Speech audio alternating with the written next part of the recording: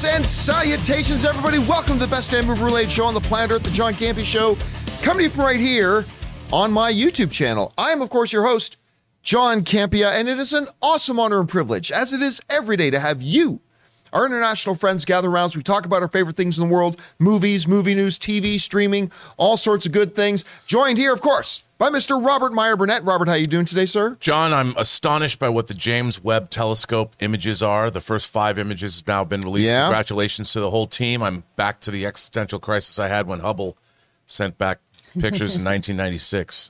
I don't know what I'm going to do. And sitting right beside him, of course, joining us today is Amy Newman. Amy, how you doing? Good. I don't have anything nearly that smart or existential to say, but I'm here to talk some movies. It's good to have you. You know what I'm really excited about? We got a buddy of ours, filmmaker Kyle Newman. He has the premiere of his new movie tonight. I'm going to go to the premiere Oh, tonight. congratulations. Yeah, I'm looking forward to seeing him down there. He's such a good guy. He's a really, really good guy. I've always loved doing stuff with him, and it's gonna be a nice night. I'll tell you guys all about it. Follow me on social media. We'll talk about that premiere tonight. But anyway, guys, welcome to the show. Here's how today's show is going to go. We're going to break it down into 2 parts. In the first half of the show, we're going to talk about some predetermined topics, and in the second half of the show, we're going to take your live comments and questions. Now, if you want to get a live comment or question, thought, theory, or whatever, read on the second half of the show about any or all the stuff that we're going to talk about here today, number 1, you got to be watching live. Number 2, once we get to the end of the main topics, I'll announce that we're opening up the super chats. Try not to throw in 5-parter questions. It's probably not going to work out so well, but just be ready to have your stuff fired in then. All right, guys, with all that down, let's get into a couple of off the tops here, shall we? And the first one is this. You know, Netflix has been in the news a lot lately, mostly for all the wrong reasons. I mean, certainly some good stuff, like with the smash success of Stranger Things Season 4, became one of the biggest things that they've ever had on their platform and stuff like that. But, you know, recently we were talking about the fact that they, for the first time in 11 years, they had a decline in viewership. Their numbers are stagnating. Their stock price took a beating. You know, it's been all this stuff. Well, a new report just came out in Variety looking at their situation really in depth, and the picture they paint is not good. According to this report, Netflix is in a lot of trouble. And here's what the trouble basically revolves around. There's 2 primary factors here. Primary factor number 1 is something, Rob, that you and I have been talking about for years. Yes. Which is the fact that Netflix gets the majority of its views, not from its original content, but rather from its catalog content that they license from other providers. So historically, they've had shows like The Office and Friends and some CSI stuff, and they have Schitt's Creek, and they have all this kind of stuff, right? Well, the problem is that eventually, as more and more companies open up their own streaming services, those shows are going away. They're being taken off of Netflix, and they're being taken off at a much, much bigger pace now. Now, of course, Netflix knew that was going to happen. Like 5 years ago, 8 years ago, 10 years ago, they understood that at some point that was going to happen. So they started investing tons and tons of money into their original program. Too much money. The problem is, according to this report, and we'll get into the details here, that hasn't worked. Let's look at one thing here. Now, this comes to us again from this article in Variety that talks about the problems they're having with shows disappearing. It says this, while Netflix's top 10 TV shows has been dominated by original series in recent weeks, not months, not years, in recent weeks, broader trends point to a looming problem tied to licensed content. Many of the most watched shows on Netflix for the U.S. in 2020 and 2021 were licensed series, according to Nielsen, with their total viewing time surpassing even massive hits like Squid Game and Ozark. Those shows included NBC's The Office, which was the most viewed show in 2020 with over 57 billion minutes streamed, and Criminal Minds, which surprises me. I can't believe how many people watch Criminal Minds, which was the number 1 streaming show in 2021 with over 33 billion minutes. As noted, both of those series are no longer available on Netflix.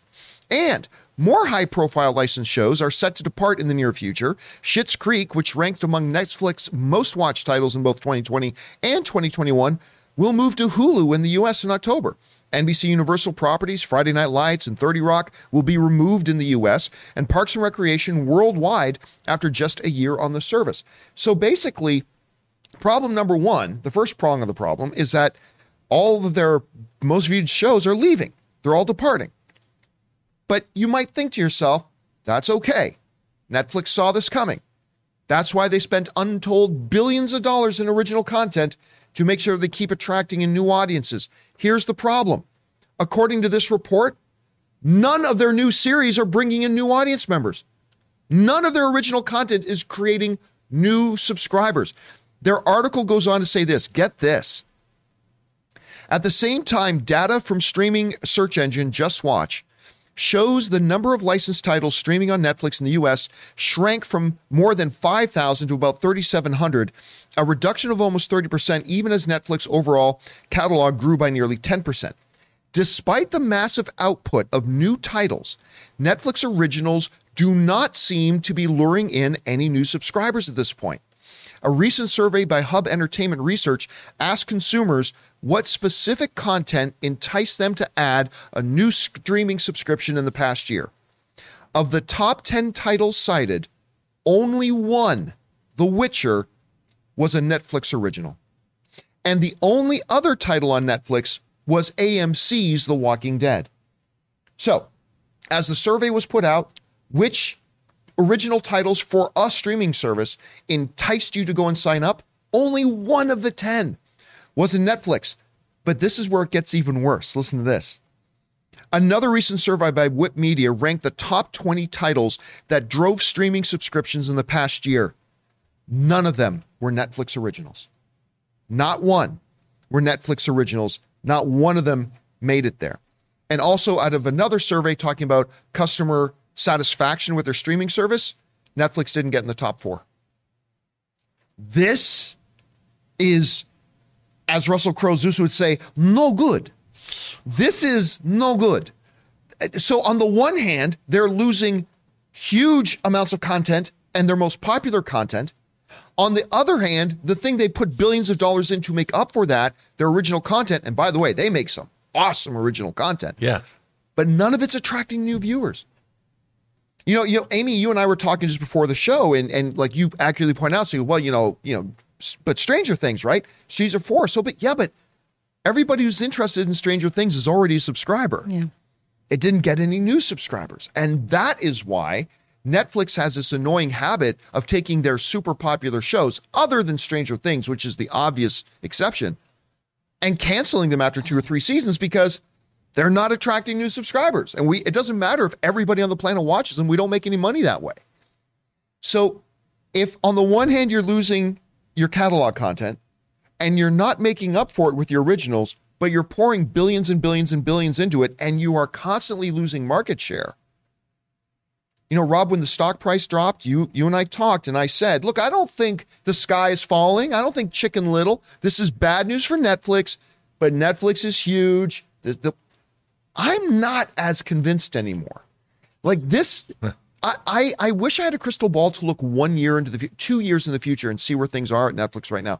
But this is very grim sounding stuff. Anyway, you read these studies. What stands out to you the most about all these facts and figures we're looking at? Well, the first thing that strikes me is all of these streaming services are chasing subscribers.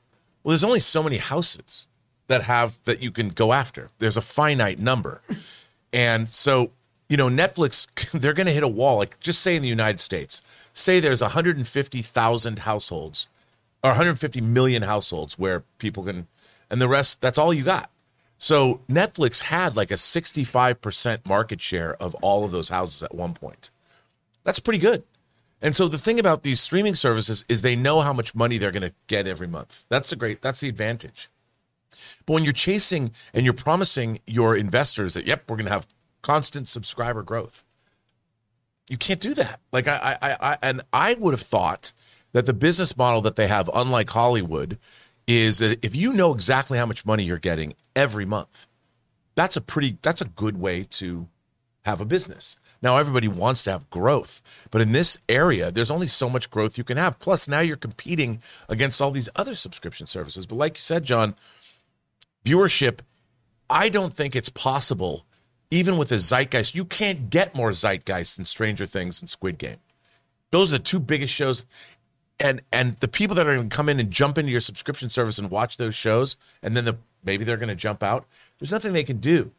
I think that that basing your business model on increasing your subscribers is ultimately a failing one, because it doesn't matter how long you're there. Eventually, you're going to hit a wall.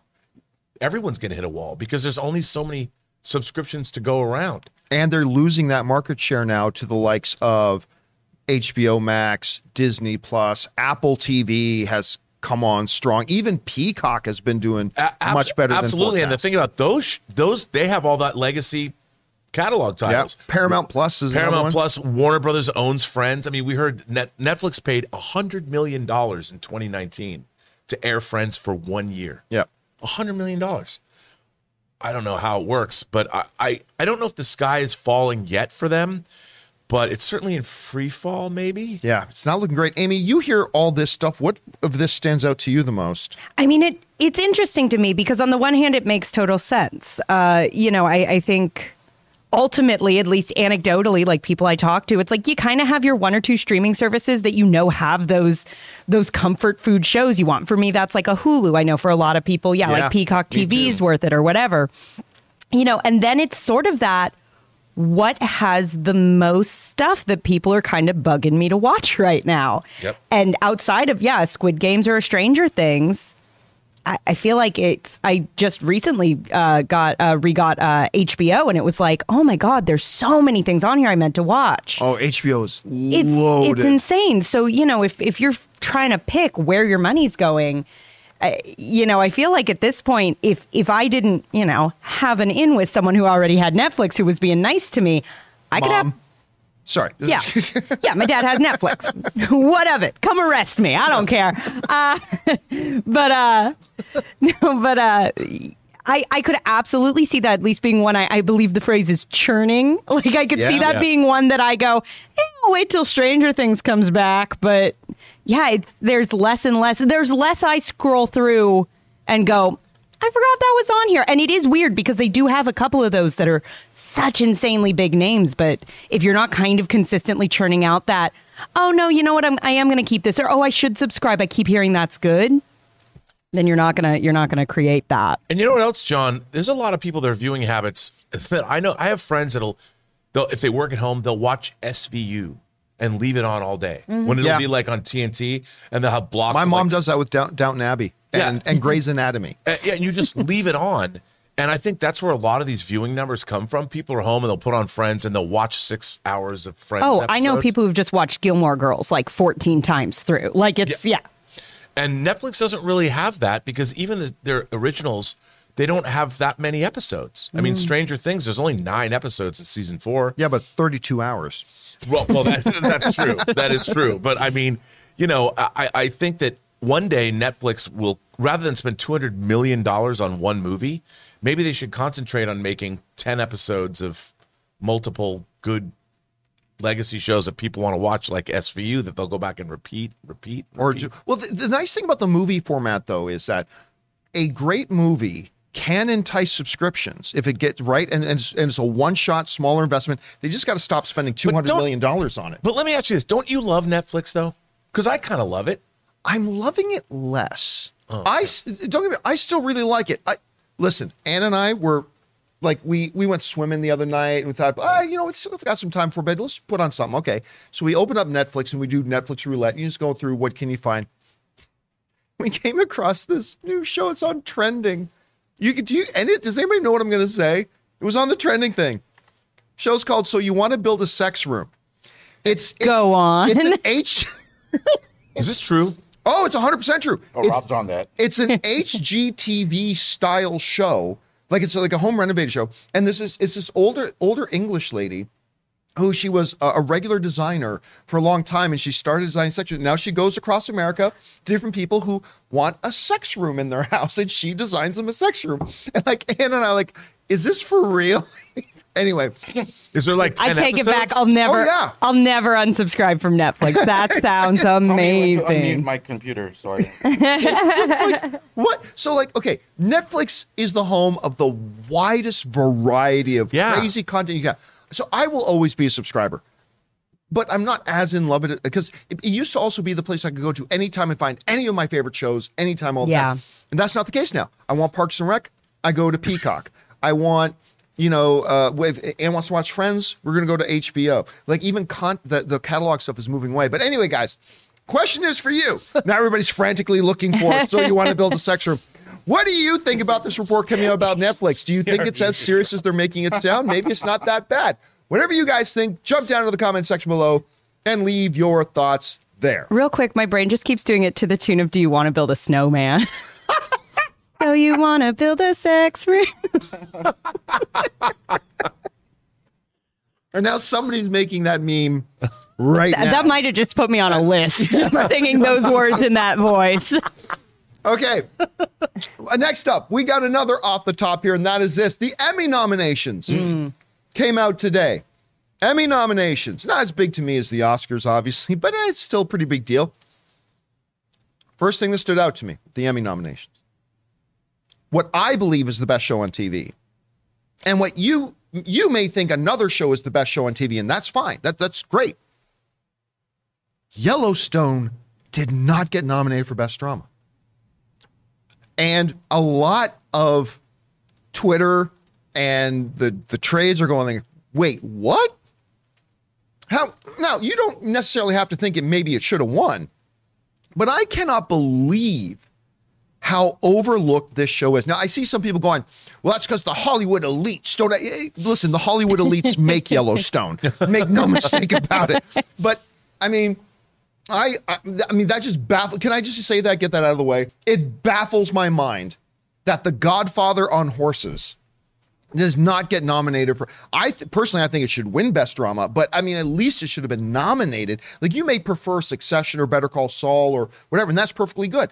But the fact that this didn't even get nominated blows my mind. But with that me and bitching and crying out of the way, about my beloved Yellowstone, let's actually take a look at what did get nominated, okay? We're not going to go through all 75 categories, but... Or should we?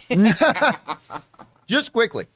Listen, and it's not like they limited it to 5 nominees. Anyway, the nominees for Best Drama Series are Better Call Saul, Euphoria, Ozark, Severance, very happy to see Severance on there, Squid Game, Stranger Things, very happy to see Stranger Things on there, Succession, and Yellow Jackets. I'm kind of surprised. I mean, I like Yellow Jackets. I don't think it belongs on this list, but I like the show. It's pretty good. For Best Comedy Series, Abbott Elementary, which my wife is super excited about. I think she's that show's #1 fan. I've seen one episode. It looked clever. Delightful. It looks very Parks and Rec-ish. Yeah, it's really cute. So I got to check it out.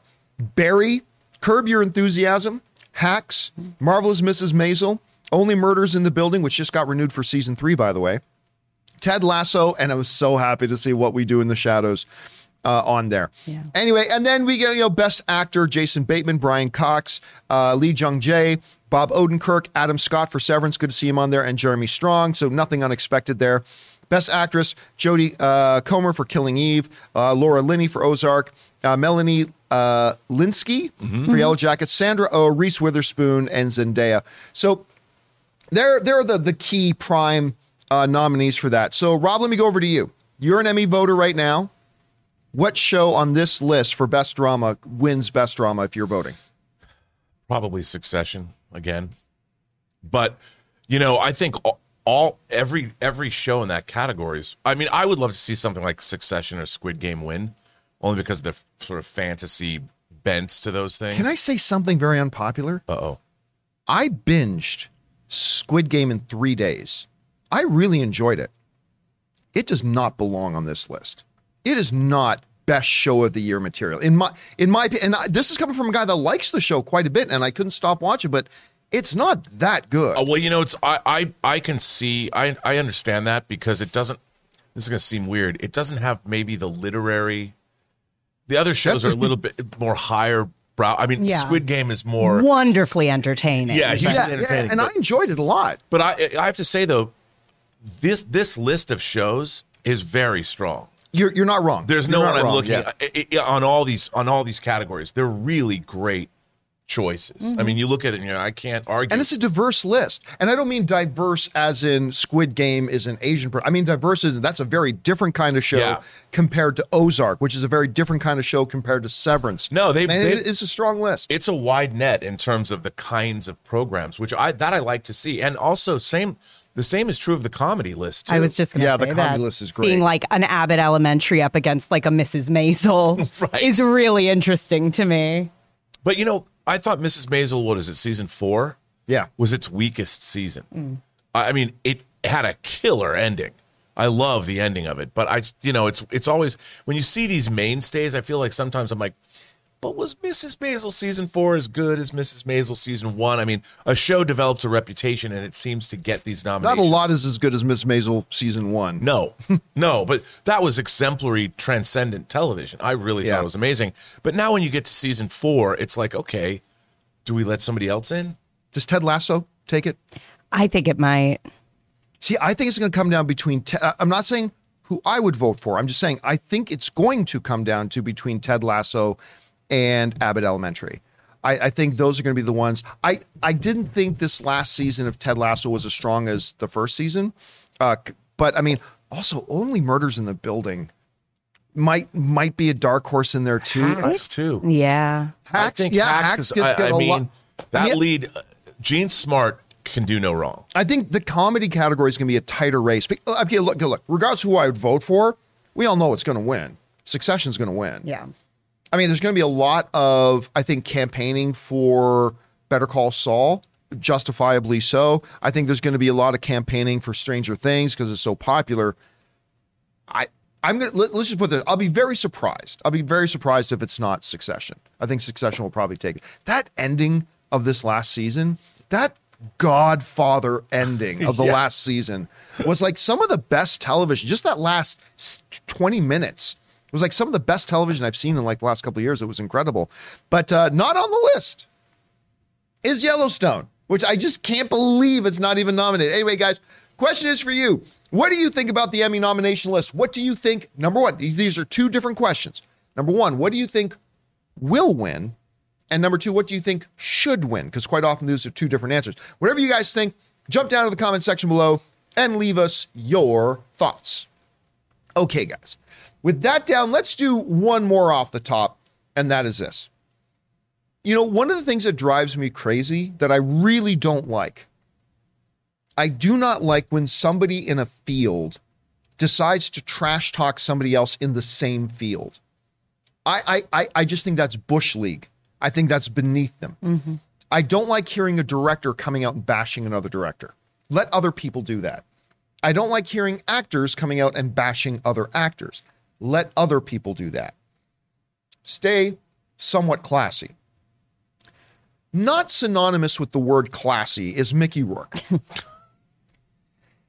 Now, Mickey Rourke was doing an interview recently for promoting a project that he's involved in. And I can't remember exactly what brought it up or why it was brought up, but the topic of Tom Cruise's and the success of Top Gun Maverick came up.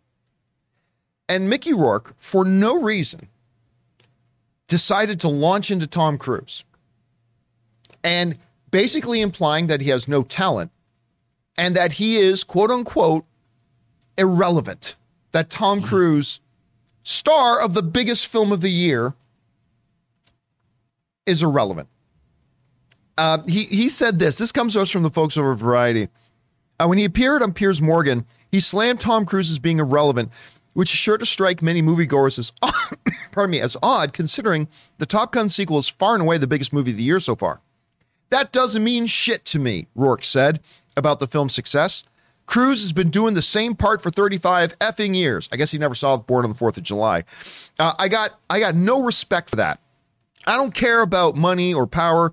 I care about when I watch Al Pacino or Christopher Walken working or De Niro's early work. Oh, yeah, okay, great. You're listing off the greatest actors, some of the greatest actors of all time. Okay, sure. The early work of Richard Harris and Ray Winstone. That's the kind of actor I want to be. A lot of guys that tried to stretch as actors. According to Rourke, Cruise has not stretched his acting muscles for the last 3 decades. When asked if Tom Cruise is a good actor, Rourke fired back, I think he's irrelevant.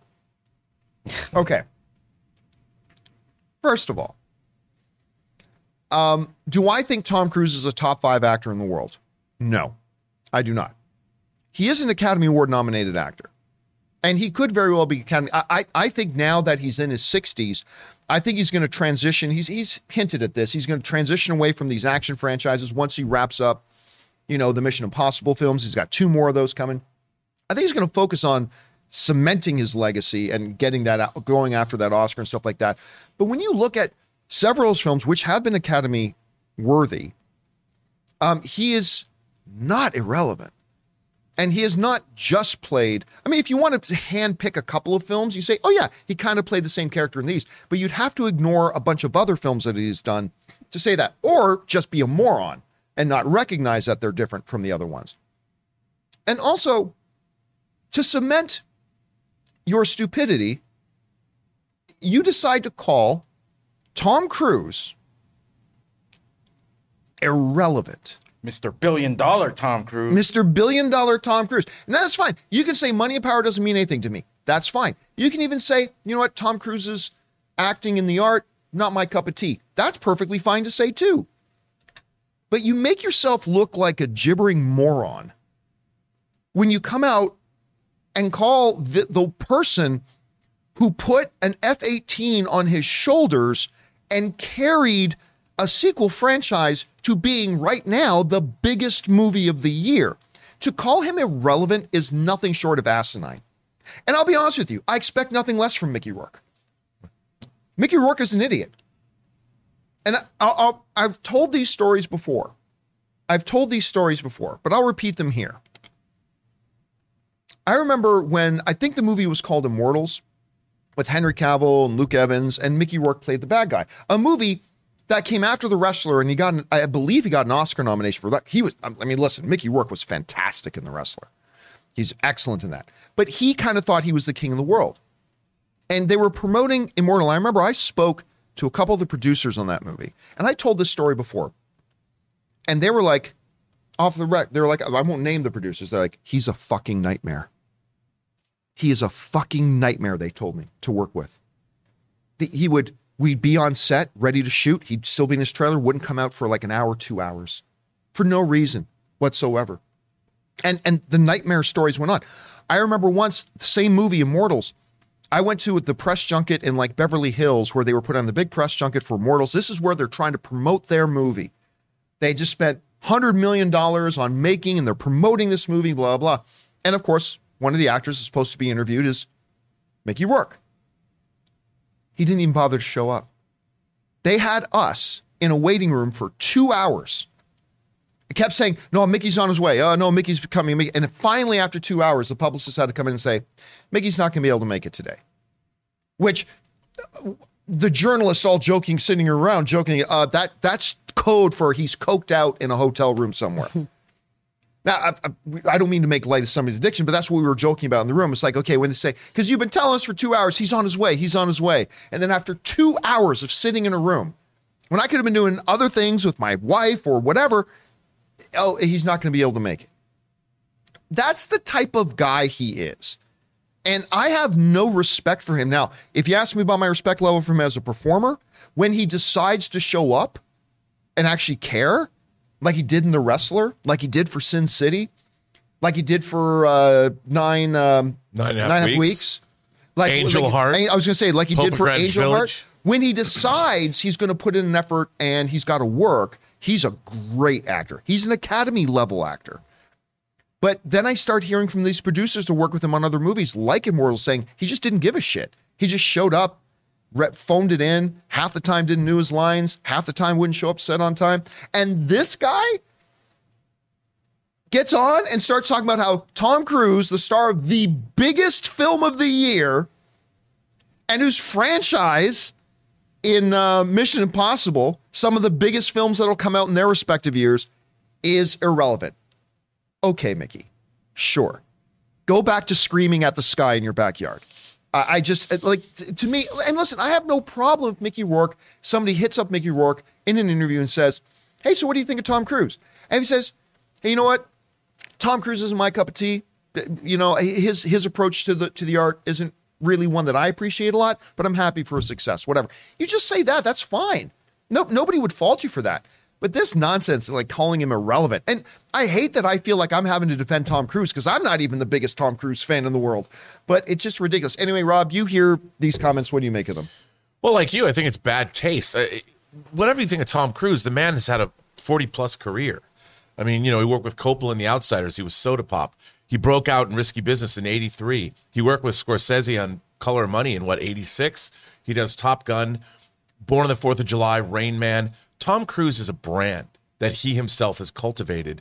And I'll tell you something. If you look at the entertainment value of his work over the last 40 years, I would put it up against, even lately, things like Edge of Tomorrow. Oh, so good. One of the great science fiction action films ever.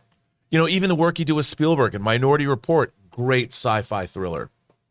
I mean, even the movies like American Made was pretty good. A biopic. I enjoyed it. Even Night and Day that he did with James Mangold, not a great movie. I think that's the second most underrated movie besides Valkyrie. But fun. He did Valkyrie with Brian. I mean, if you look at Tom Cruise's body of work, Jerry Maguire, I think is an all-time classic comedy drama. I mean, it's his work ethic and what he has put out over the last 40 years makes him, in my mind, one of the great Hollywood performers ever. And on top of all that, during the pandemic, he has been the most prominent vocal guy trying everything to save the movie business. Yeah. He has been busting his ass to try to save the movie business, in which Mickey Rourke works in. And you got to at least, you don't even have to like the guy. You at least got to have a little bit of respect for him. And how about getting a ship to house his crew when they're making Mission Impossible to try to protect them from COVID, and keep people working? I mean, you might not like his politics or his religion or whatever, but Tom Cruise is I think, one of the industry mainstays of all of Hollywood. And the proof is in his work. I mean, look at what other performer has a body of work? If just think about, maybe he hasn't made, Schindler's List. Maybe he did make Born on the 4th of July, which is a very issue-oriented film. But he has never failed to entertain for 4 decades. How is that irrelevant? Yeah, I don't get it. Anyway, Amy, you hear an actor come like, and this is kind of relevant because right now, Top Gun is like it's the movie industry right now. It's Top Gun. Biggest film of the year, way exceeded everybody's expectations. It's setting new records every single day. I don't know, you hear another actor, an Academy level actor, come out and say that guy's irrelevant. I don't know. How do you respond to that? I mean, I just feel like kind of in line with what you said, there's opinion and then there's sort of just factually accurate. And we can sit here all day and talk about, how we feel about Tom Cruise as an actor, how we feel about his talent, how we feel, the diversity of his role choices or character choices have been. We could debate that all day. He's totally entitled to that opinion. But at the end of the day, you don't have to think Tom Cruise is the greatest actor who ever lived to say he's one of the biggest movie stars in the world. And he may not be. He's a good actor. He's a great movie star. So I think to call someone at that level irrelevant, it's factually inaccurate. And at that point, to me, making such a broad comment like that's not just, I don't love him as an actor, whatever, fine. But when you start, reaching for words like irrelevant, so clearly to me, that just becomes, you're just trying to get a headline. I think even when we came in, we're kind of discussing this story. I think, Ray, you said, why are we talking about, or why do you say that? It's like, well, because we're talking about him. Yeah. And I think on some level, he probably knew if he didn't just go, I'm going to be honest, I'm not the biggest fan of his work, but good for him. That's not a headline. Yeah. Then that's fine. Then that's just an opinion. You're entitled to that. We move on. I don't know what were you going to say. I was going to say, yesterday I was just, flipping through YouTube clips, whatever, it's on your headline. A clip from Collateral popped up. I haven't seen Collateral in a while. It was the scene. Damn, that was good. Didn't that get him did he not get an Academy nomination for that? I don't know for if he Best did. Supporting? It was the clip. Ray, can you look that up? Can you check? I can't remember if he did or not. Anyway. It was the scene where he goes in to make his first kill. and he's playing a role. Like he's sort of inhabited this role of this killer, and he's not like, hey, Tom Cruise. And you just watch him, his mannerisms. He was so great. And you're watching him and Jamie Foxx. I'm like, this is so wild. I mean, I own Collateral. But I'm watching this clip on YouTube, and I'm like, this is damn entertaining. And Tom Cruise can pretty much do no wrong. He's entertaining. He's wildly entertaining to watch. And he's been wildly entertaining to watch since he slid on the floor in 83 in Risky Business. Mm-hmm. Jerry Maguire, anyway, were you able to find that, Ray? Yeah, it was Jerry Maguire, Born on the 4th of July, and Magnolia. Oh, those are the three. Okay, Yeah. maybe it was Jamie Foxx got a nomination for. I thought somebody got a nomination for Collateral. I could be wrong about that. Anyway, guys, question is for you. What do you think about well, I wouldn't say prominent, but a known Hollywood actor who does have an Academy nomination under his belt, coming out and saying that Tom Cruise is irrelevant?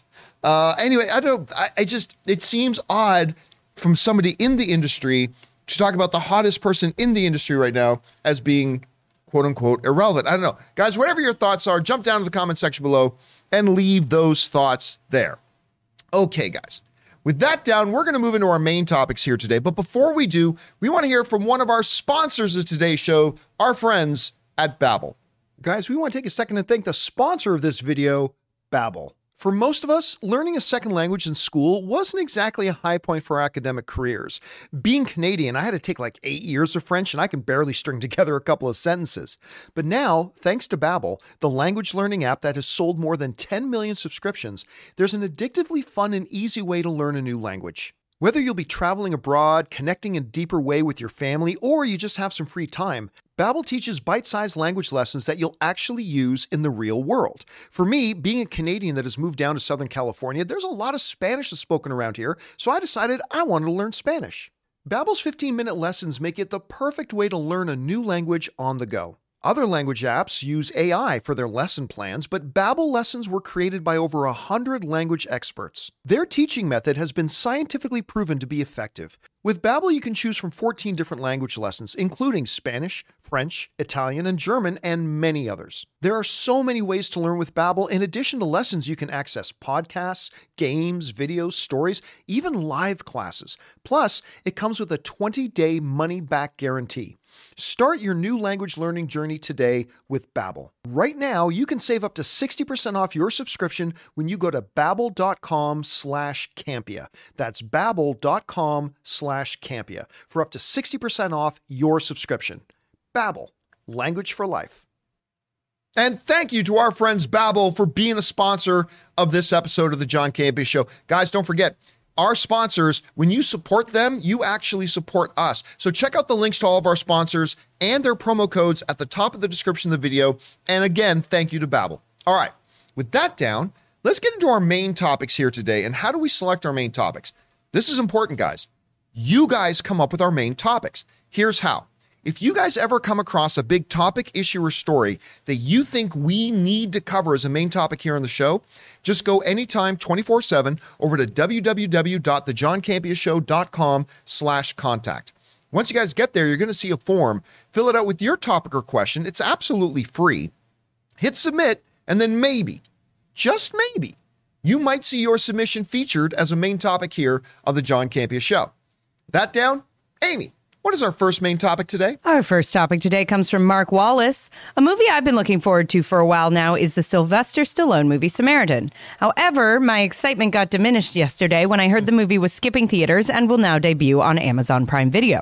Is this a case of Amazon, who now owns MGM, the studio behind Samaritan, making a Bob Chapek-like mistake of dumping Pixar films onto Disney+?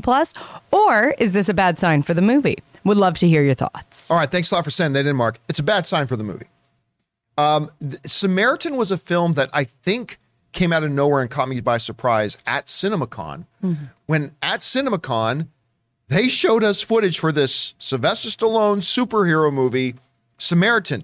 And guess what? The footage was pretty good. Yeah. Now, it wasn't like they showed us 10 minutes of the movie, but they showed us like a sizzle of it.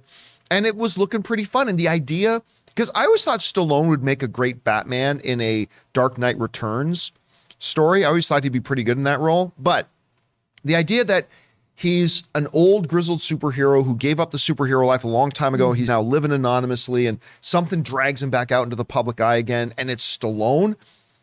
Yeah, that's a pretty decent idea. And the footage they showed us was great. Remember, they showed us this footage at CinemaCon where they're showing the movies that are going to be in theaters. And then it's been quiet a lot on the Samaritan front, which is fine. And then yesterday, find out it's going to be dropped on Amazon. There is only one explanation, and that's this movie did not turn out as well as we thought, and we don't think it'll do well in theaters. I mean, that's it. There's no other explanation. This was conceived of and planned to be a theatrical movie, hence why they brought it to CinemaCon. But I guess in the year since, as they actually got the movie pieced together and started to get the final edit together, my guess is they looked at it and went, yeah, this didn't work so well. John? Yeah. It has nothing to do with it being Prime Day today? And I'm pretty sure today, I don't think it has anything to do with today on that being movie. Amazon. If it was dropping today on Prime Day, maybe a little bit.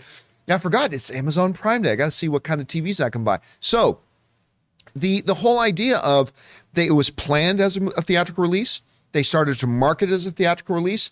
A year passes and they're like, yeah, we don't think this is going to make any money. Amazon Prime, everybody. It's going to Amazon Prime. Woo! Well, that aside, they did release some new images as well as including a new poster. I don't know. Do we got the poster there, Jonathan? I hope we have the poster there. It's in the quote. Yeah, here we go. Is it in? Okay, well, there's a look at the poster, which is actually pretty good. I like that. Yeah. I like that a lot. I like the look of that a lot. And speaking of the quote, let's go over, this is what they said from the good folks over at, who was that there? It's CBR who wrote the following.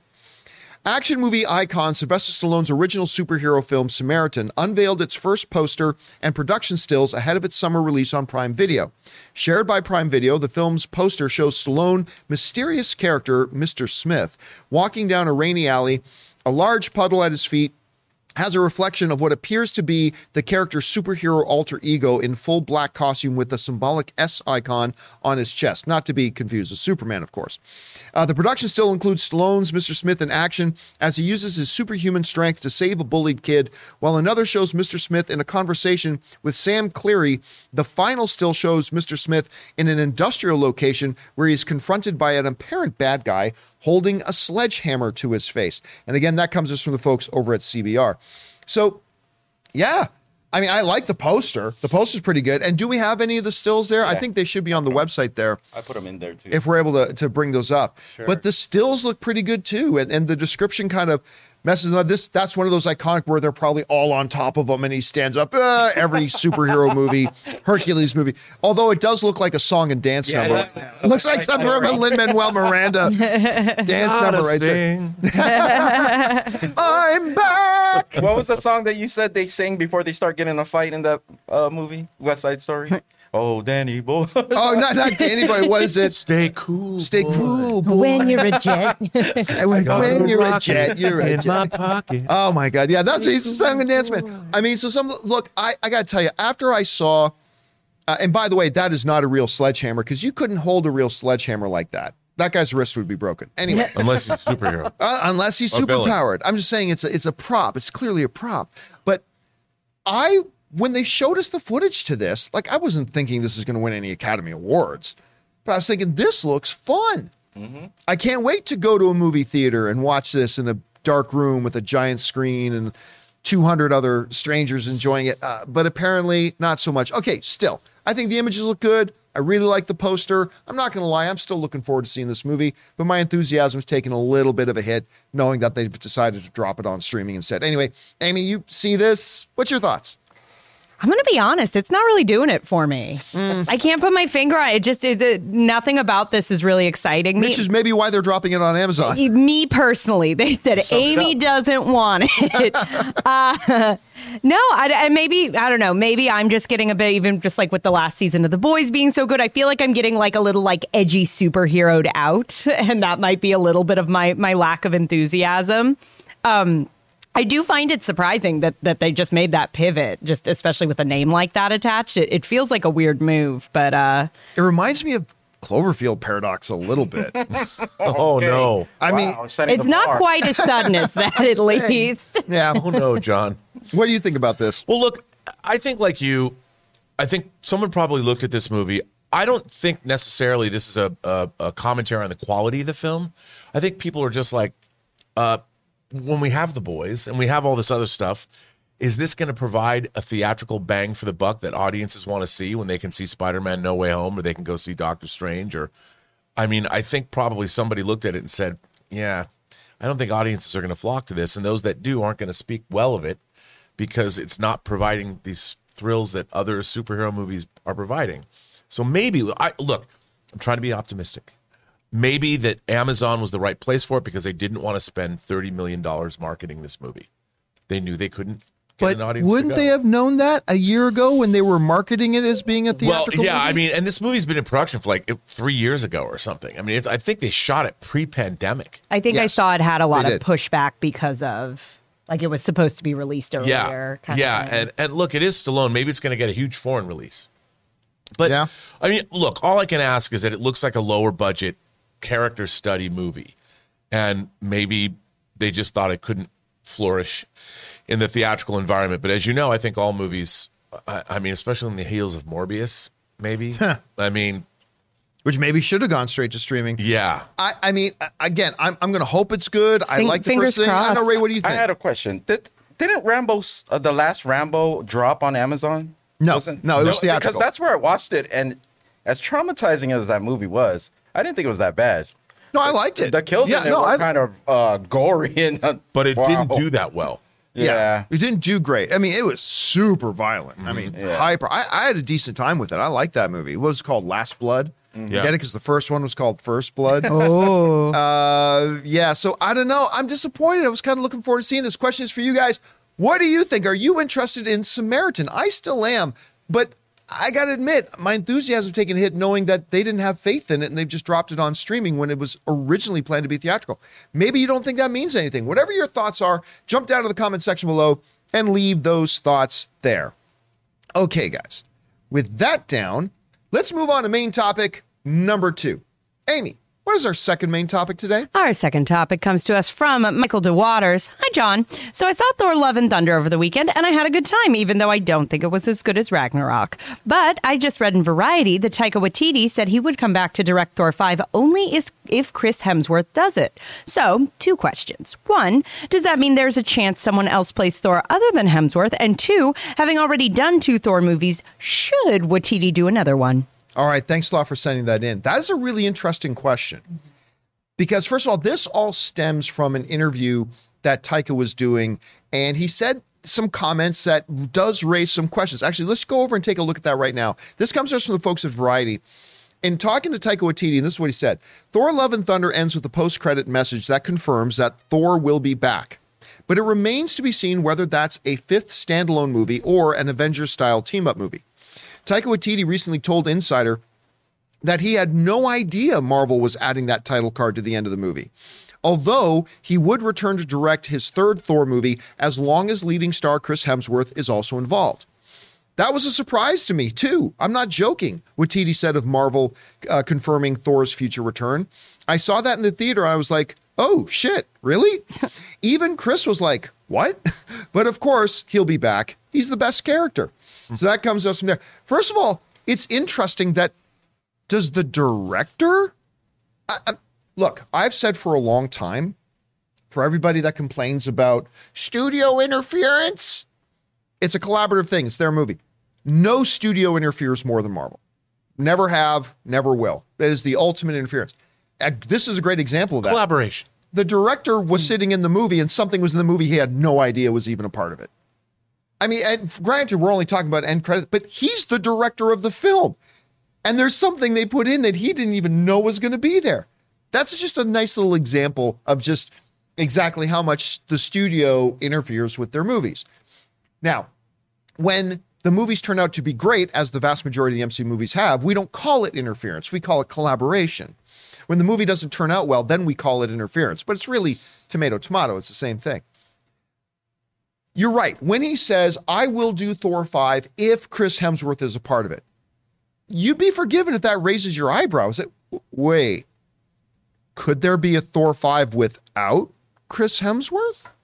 I honestly, even though it does come out sounding like that a bit, I don't think that's what he was implying at all. No. Even Chris Hemsworth saying, wait, what?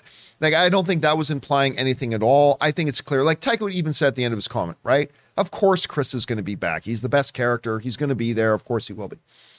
Now, I have said for a long time that I think directors need to move off of franchises after they've done it for a bit. Like, I don't think it's a coincidence that the Sam Raimi's 3rd Spider-Man film was the weakest. I think you're just on one property for too long. I think it starts to sap your creativity. You need to do it the way Christopher Nolan does it. Do the franchise movie, go do another movie. Then come back and he does another Batman movie. Then he goes off and makes a different movie. Then he comes back and makes another Batman movie, right? Taika Waititi is kind of following that pattern. He's doing a Thor movie and he's going off and doing Next Goal Wins, or he's doing Jojo Rabbit, or he's doing, whatever. He's doing other projects. He's got a Star Wars project he's got up next. So, I mean, I am perfectly good because I love Ragnarok. I liked Love and Thunder. Only the third best Thor movie to me, but still, I liked it. But I think I would also be okay if he didn't come back to do Thor 5. Now, if he wanted to course correct a bit, and, we talked about this, Rob, that Thor Love and Thunder was like 80% silly, 20% serious. I would have liked to see more of a 65-35 mix. If he wants to come back and do Thor 5 and bring it a little bit back more to the ratio that Ragnarok was, cool. But he's done 2. One of them is absolutely bloody fantastic. I'd be okay if another director came in and did a 5th one. So do I think he will? Yes. And here's why I think he will. Because I don't think Chris Hemsworth is going to do another one without Taika Waititi. I really don't. I think Chris Hemsworth has fallen back in love with this character because of Taika Waititi. I think he loves working with Taika Waititi. He gushes about Taika Waititi all the time. And honestly, unless Taika Waititi said to Hemsworth, dude, you got to do another Thor movie, but I got a few other things I want to do, but you should still absolutely do it. Maybe, but I have a feeling while I would be okay if Taika Waititi did not do 5 and instead focused on other new creative ventures. I have a feeling he will do it because I think Chris Hemsworth's going to want him to do it.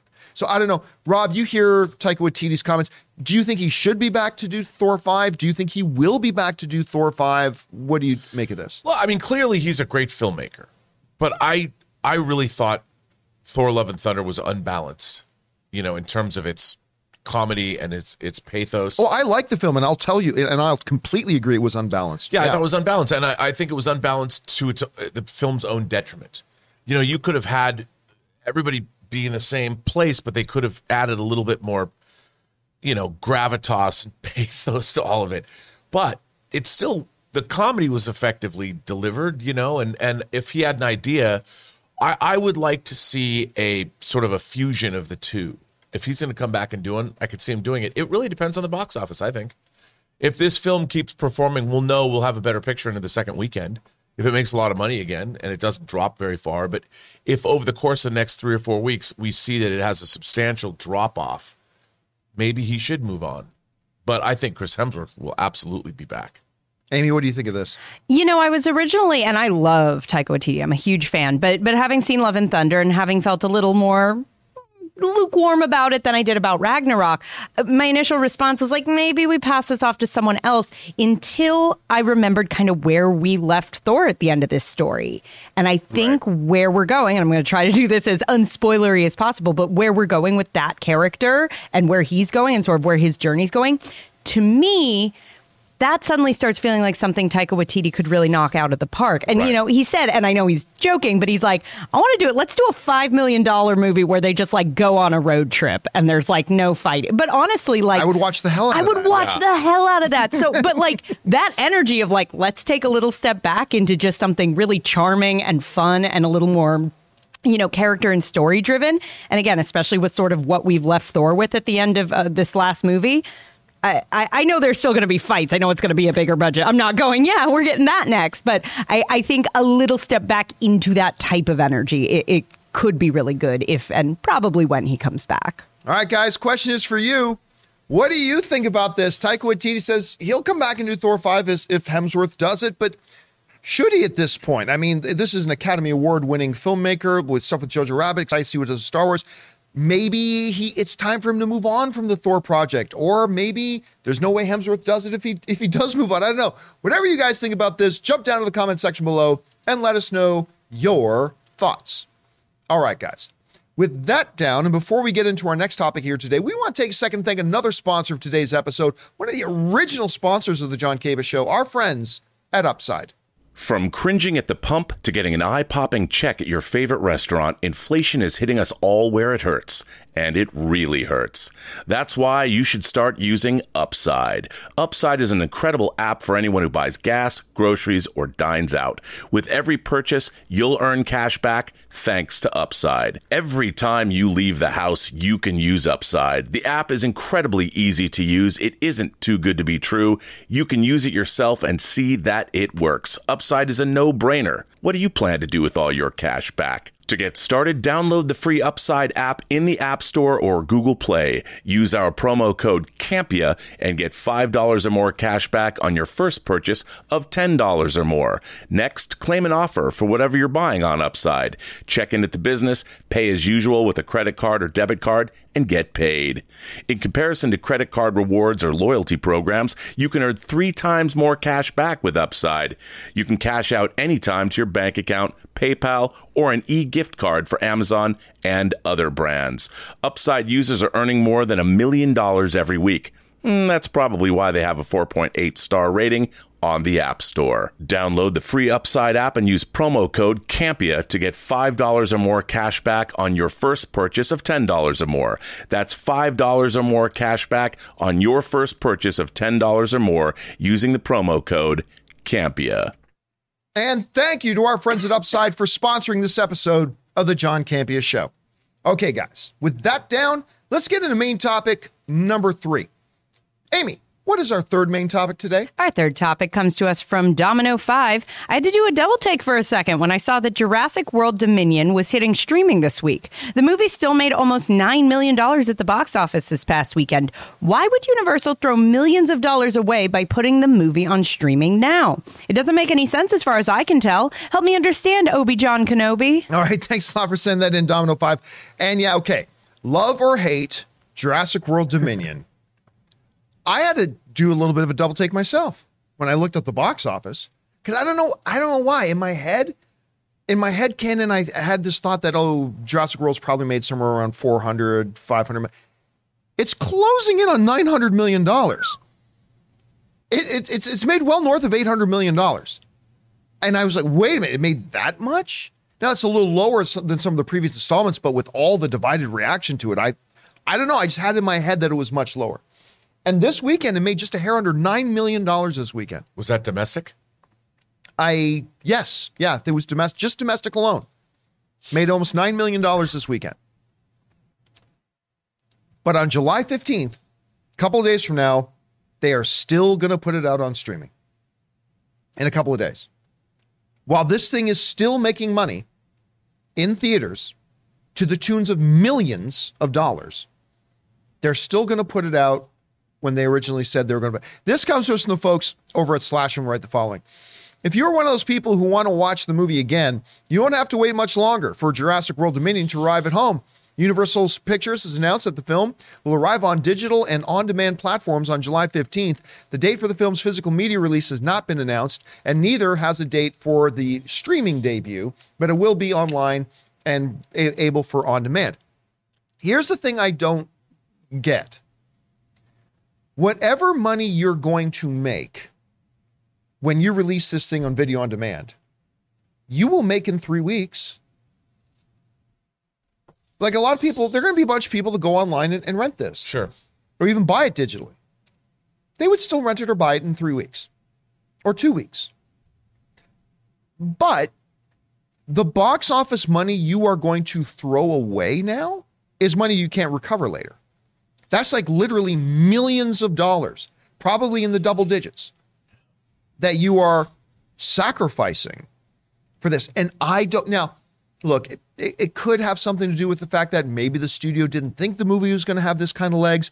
Maybe the licensing agreements were already in stone and maybe they had no choice but to now release it at this date. That all could be the case. Those would all be very, very valid reasons. But even if it is, it does kind of denote a shame that the fact that they are literally going to lose out on millions and millions of dollars as a result of doing this. And I'm quite surprised the movie's still making the money that it is, and maybe Universal is too, and that's fine. But it's unfortunate. Rob, you see the situation. What do you think? Look, man, we say on the show all the time, I'm a firm believer of theatrical releases add value to films, however much they make. I mean, especially a movie like this, who's to say another 2 or 3 weeks wouldn't put it over the $1 billion mark? And it's still out. The only thing that I can think about, the only thing that makes any sense to me is they've run the numbers based on how much money they're making worldwide. And they think by putting out, because still video on demand and VOD and digital, people still have to pay for it. You know, they still have to rent it or buy it, which is good money. So maybe they've now got to the point where they think that they're going to make the same amount or even more than they would at the box office. Some kind of analysis has led them to say, okay. But they still would have made that money if they had launched it on demand 2 or 3 weeks from now, right? Yeah, but maybe they think there's some kind of a crossover. I don't presume to know. I don't understand. I'm like, why wouldn't you? $9 million is nothing to shake a stick at. Just domestic. I was looking this weekend, Top Gun didn't just break $1 billion. It's at 1.125 billion. I think it's at 1.18 billion now. I mean, that's a lot of money. You're clocking millions of dollars a day, and you're going to not. It seems strange to me. I don't presume to understand it. I really don't. Because like you said, John, leave it in the theater for 2 or 3 more weeks. Maybe it'll make $5 million next weekend, $3 million the next. That's domestic. And then you drop it on video on demand and still make every dollar you would have anyway. You might be able to pocket another 20 mil worldwide. Why let that go? I don't know. Amy, you hear about this. What stands out to you? Yeah, it almost feels like they're, and again, I have no idea what's going on behind closed doors here because it is a strange decision. It almost feels like we're seeing some of the fallout from that, like when everything had to go directly to video on demand and it was like people aren't going to go back to theaters. Now, you're probably 100% right. Clearly they are, but I'm wondering if studios to some degree are kind of panicking and going, let's try to figure out what that sweet spot is. If there are people who are going, I love watching this in my PJs and taking a pee break. Like, if they're really going, nothing makes me pee like a good velociraptor. Well, when you get too scared, I think you might absolutely be right about that. I think that's a very astute comment to make. They might have had a deal in place already. Let's just say, maybe long before the movie ever came out, maybe this licensing deal was in place. Maybe they didn't think the movie was going to have this kind of legs. I suppose again, but even if that's the case and it's legit. It's a shame that they are going to be leaving millions of dollars on the table. Especially, we just did a story yesterday where we're talking about what's going to make money for the rest of the summer. And this is one of the behemoths of the summer. Mm. And there isn't a behemoth like this for the rest. So why not leave it in theaters? Please, I want to know, John, what's the answer? I have the answer for you guys. You do? Thank you, Ray. I know why. As in most things 100%. In life, Ray has the answers. You know how many OLED TV bundles they're going to sell today on Prime Day? A lot of them. People are going to need a movie to watch. There needs to be Jurassic. So they're doing this with Prime Day. I have a feeling everything that comes out today is because of Prime Day. We had Common Sense, Samaritan, Jurassic, the Great Prime Day Conspiracy. The Great Prime Day Conspiracy. It's all connected. Anyway, guys, question is, were you? What do you think about this? Did you see Jurassic World Dominion? Did you like it? Are you going to be rushing to watch it at home as well? Maybe you never had a chance. What do you think of the fact that they're going to sacrifice millions of dollars of its theatrical run in order to get it out now? Whatever you guys think, jump down to the comment section below and leave your thoughts there. Okay, guys. With that down, let's get into main topic number 4.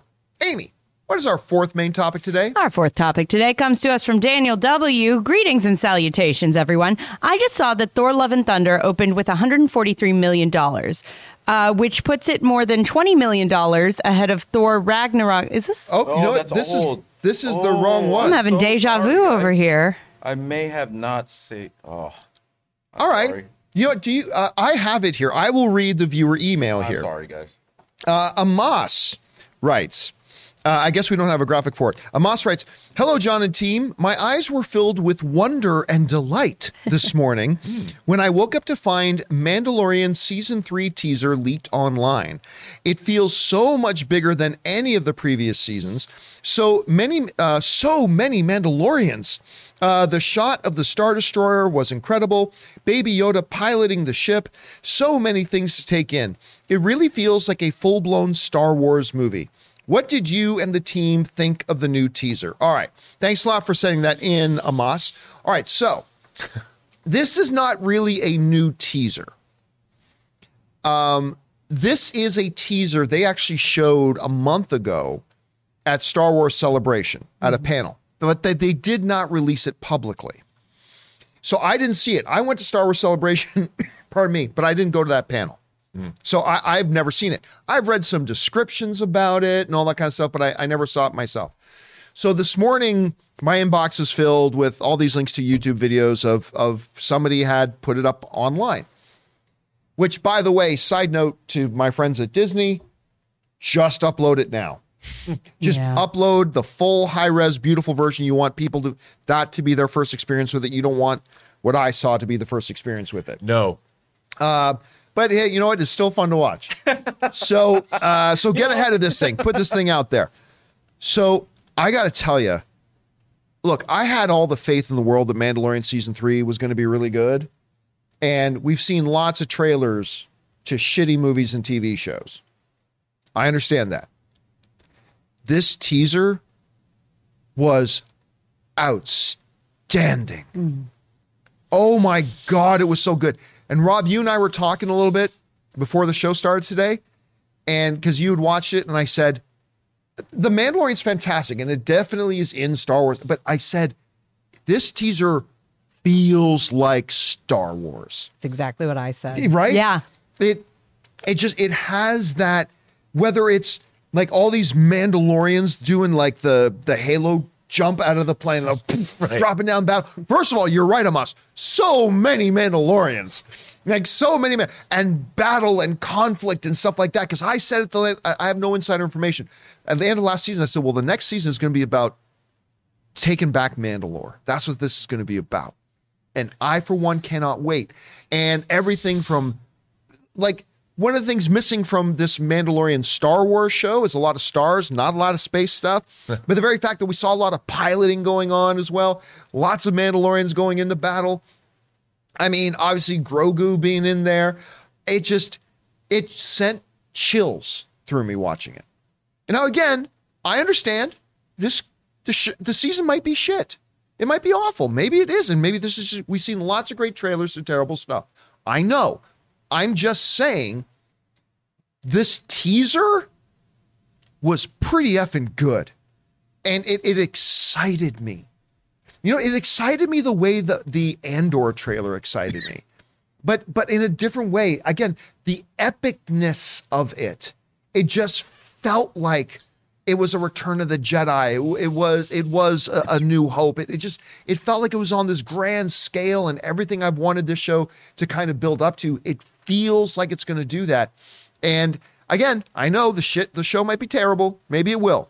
But this trailer I thought was great. Amy, you had a chance to check it out. What did you think about it? Like I said, I completely agree that it just made me go, oh, this feels like a Star Wars to me. It looked so satisfying and so fun. I feel like there's just been occasionally a lack of sort of just that fun energy of like that original trilogy. And to me, this got me excited on that same level. And like you said, could down the line be going, nope, we were wrong. But, we've talked a bit about how it really feels like this and Andor, are like kind of the big hopeful spots in Star Wars right now, at least for me personally, as someone where I'm like, I like Star Wars. There've been enough missteps that like I'm not as hyped about it as I'd like to be. So to me, it's like if they can nail this and kind of have some of that fun, just classic Star Wars energy, and then Andor that kind of feels like a little more HBO drama action, I think it could be a really exciting time to be a Star Wars fan again. Nelson, look, I'll be the first to admit, like, I didn't think the Obi-Wan trailer was as good as this, but we thought the Obi-Wan trailer was really good. I ended up being a little bit disappointed in Obi-Wan. I thought the Boba Fett trailer was quite good. Not as good as this, but I thought it was quite good. Ended up being disappointed in Boba Fett. The difference, though, here is that we actually have a track record with Mandalorian. Like, unlike Obi-Wan, we have a season 1 of Mandalorian and a season 2 of Mandalorian. We know that this show is good. Yeah. So that's why I think maybe it gets me a little bit extra excitement about it. I don't know. Rob, what did you think about teaser? Well, John, for me, it's always about story. Right. I want some intellectual, interesting story being told. And this trailer says to me, there's a story going on here that I want to see. Now, like you pointed out, this looks like we now return to Star Wars, already in progress, Yes. and we know that this could be about the retaking of Mandalore, because I've got to go bathe in the waters of the mines of Mandalore or whatever to be a true Mandalorian. And the character motivations have already been kind of set up. We know what direction we're traveling in a way. And everything about that is interesting because we haven't seen it before. We don't know what's going to happen. And it looks like there's lots of mayhem and lots of stuff going on. And I'm like, I'm in. You've got me in because I want to know what the story that looks to be told. You can show me Star Destroyers and I'll get excited. Show me TIE Fighters. Show me Naboo Starfighters that are falling apart. I get excited. But you tell me a Star Wars story that I've not heard before that looks like it's good, then I get really excited. You show me that baby. I love that baby. Mandalore too. There's and understand like there's a division in Mandalore as well. So you could have a little bit of Game of Thrones in there. Yeah, man. You could have a little bit of whatever, right? I didn't watch the teaser, but as I was going over the story, I forgot to do the email, so sorry about that, guys.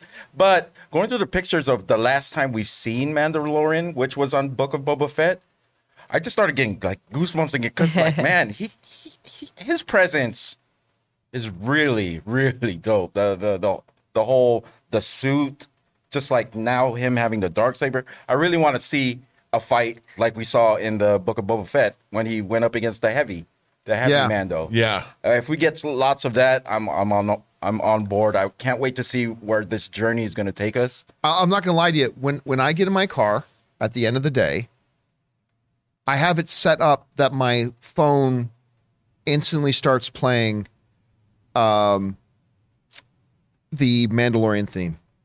It just starts playing the Mandalorian theme. And I get chills thinking about it. I can't wait to get back to the show. Anyway, guys, the question is for you. Did you have a chance to see this teaser that got leaked online and apparently a lot of people saw?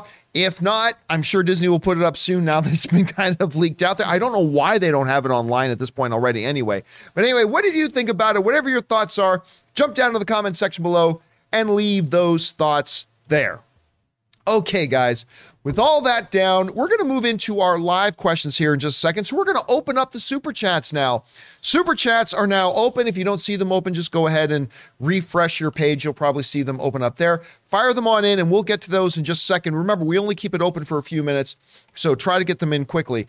But for now, we're going to go to hear from another one of the sponsors of our show today. Which sponsor did we say we got next? What's that? Policy Genius. Oh, that's right, because I was almost said Upside again, but we did Upside already. Our friends at Policy Genius. In these tumultuous times, life insurance can offer peace of mind that anyone who relies on you financially, a child, a parent, or even a business partner, will have a financial cushion if something happens to you.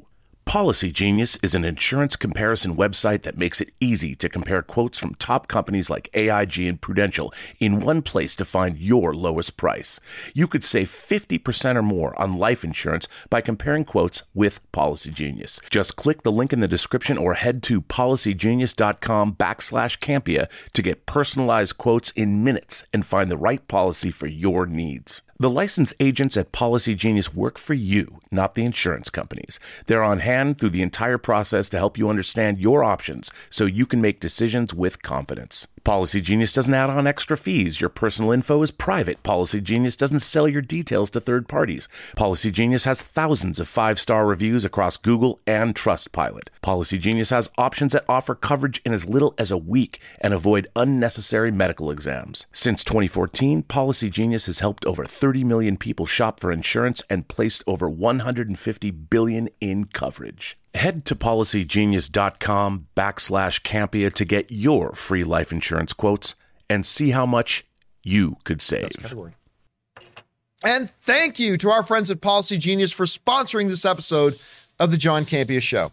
Okay, guys, with that down, let's go to your live questions. We're going to start off with, I think we got one or two from our channel members, right? We got one from the man with the master plan. He says, "Hey, Campia crew. First, welcome, Amy. You're doing a good job. Thank you. Second, I look forward to the season finale of Miss Marvel.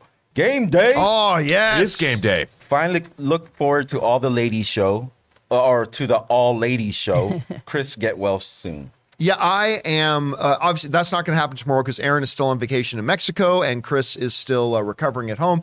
But hopefully in the coming weeks, we'll be able to do that. I forgot with everything else going on and I'm going to that premiere tonight. Totally forgot that after the premiere, I get to go home and watch the finale of Ms. Marvel. I'm a little skeptical just because they're not going to be able to satisfactorily wrap up this series in one episode left. They're just not. But I have loved this show so far. So I am very excited about watching the next episode. And again, keep your eyes open. We're going to, of course, do an open spoiler discussion on it tomorrow. All right, what's next? Okay, we got one last one from Slarf. He just wrote in and said, "Hey everyone, saw Love and Thunder this weekend. I really enjoyed myself. Out of the 6 Phase 4 movies they've released, I still have Eternals and No Way Home at the top." Did you see that Eternals has been trending the last couple of days on Twitter? It's been like one of the big trending things on Twitter. Just everybody just all of a sudden are starting to appreciate Eternals. I don't think Eternals is one of the stronger MCU movies, and it certainly didn't live up to the hype. You remember going in there were some Marvel people saying this is the best movie Marvel has ever made. It certainly didn't live up to that. But I do think Eternals is underrated. I do too. I like that quite a bit. I'm a fan. All right, what's next? Oh yeah, no, we're going to the super chats now. Yep. Okay, what do we got in the super chats, Amy? We have the Richard, yep, and then Isaiah S. Thank you guys for sending those in. James Argenta said the final season of Better Call Saul reminds me of Game of Thrones, but in the real world, no one is safe. Plus, the GOAT Carol Burnett is guest starring in show. I'm not totally caught up. What? Carol Burnett is in it? That's craziness. That is heavy. Again, Love it. I am like 3 seasons behind. So no relation. No relation to Meyer Burnett. I am like 3 seasons behind on that, but everybody's just talking about how great the show has gotten. We don't deserve how good that show ended up being. Really? I just truly feel like it was like, oh, I guess that'll be cool. Like no one was quite sure of it, and I think they just completely pulled it out. Like All right. I think. What's next? So good. We have Caden. My favorite comic series, The Death of Captain America Complete Collection, showed up today. So stoked. Also, that effing M3 teaser was amazing. LFG. What is M3? Oh, Mandalorian. Okay, guys, don't write in acronyms, please. It was amazing. It was absolutely amazing. Like I was watching this, just wishing I could watch it in actual 1080p or 4K or 4K, whatever. There's definitely one moment where the audience cheered, and my boyfriend and I were like, What was it? I couldn't quite. I'll take 720. I'll take 720. Give me 720. I'll be perfectly happy. You're right, man. It was really, really good. All right, what's next? Michael Bradley says, "Hello, John. After watching Doctor Strange 2 again, my biggest question that will probably not be answered is, how screwed is the 838 universe? No Illuminati, Mordo in charge, 838 Wanda a scapegoat?" I don't think we'll ever know. I mean, whenever you get these movies and TV shows that do like all the otherly dimensional things, they never really bother to check in with the other dimension. The one exception to that would be Star Trek with the mirror universe. The mirror universe. Star Trek will go back and visit the mirror universe once again, but that's about it. And all the other movies and TV shows, whatever happens there happens there. All right, what's next? Alex Mata said, "Not only Mando, but the Ahsoka trailer leaked. I think they'll drop both. Trailers. Hype for both." I did not know the Ahsoka one. Neither did I. So I haven't seen that. Listen, everybody knows I've never liked the Ahsoka character. I started to have a little bit of an appreciation for her in Rebels, but when Rosario Dawson showed up playing Ahsoka, now I got invested in Ahsoka. Like now I'm looking forward. I'm really looking forward to this show, and I cannot wait to see that teaser. All right, what's next? Suthia said, "Gunn's second Guardians or Watiti's second Thor?" Gunn's second Guardians. Yeah. Both not as good as the previous installments. Like Guardians 2 is not as good as Guardians 1. Thor Love and Thunder is not as good as Ragnarok. But I put Guardians 2 a little bit ahead. I do too. I like Guardians 2 a lot. It's not as good as Guardians 1, but I really like it. What about you? Oh, by a mile, Guardians. Yeah, I agree. All right, what's next? Jay Master said, "MCU Disney Plus Emmy nominations: Loki 6 Emmys, Moon Knight 8 Emmys, Hawkeye 2 Emmys, What If 3 Emmys, which includes an Emmy for Chadwick Boseman voiceover work for T'Challa." Yeah, I'm going to be honest with you. One of the reasons I don't pay a lot of attention to the Emmys, other than best drama series, best comedy series, right? There's way too many categories. There's a category for everything. Best craft service of a limited series that aired in October. Like, seriously, there are so many little subcategories that a lot of them I don't even pay attention to, and I don't really think ultimately mean anything. But hey, if I worked in that industry, maybe I'd feel differently. But that's why I like the Oscars have like 25 categories, and they're all logical. They all make sense. But yeah, that's one of the reasons I don't pay much attention to the Emmys. Well, that's why they have technical categories, right, for the Oscars. So right, but then you get into the Emmys and you get 32 areas of technical categories. Yeah. Like that's where it gets I do like that they split up comedy and drama, though. I think that yeah, absolutely. 100%. Because those are the two definite genres of television for sure. All right, what's next? King Ghost said, I saw Gizmo took his master to Disneyland. Nandor looks so happy. It warmed my heart. He's making fun of Mandalorian, right? Or is that what we do in the shadows? Oh. Reference? Oh, Gizmo. Yeah. Gizmo. Of course, they refer to him as Gizmo. Sorry, bring that up again. Now that I know what we're Did talking they go about. to Disneyland? It's like Disney and Lando look so happy. I don't know what we're. Is there some kind of? Is there? But an in ad theory, I'm delighted by it. Yes. Is there an ad for that somewhere? Is it a commercial we're talking about? I don't know, but I'd like to see it if it is. All right, what's next?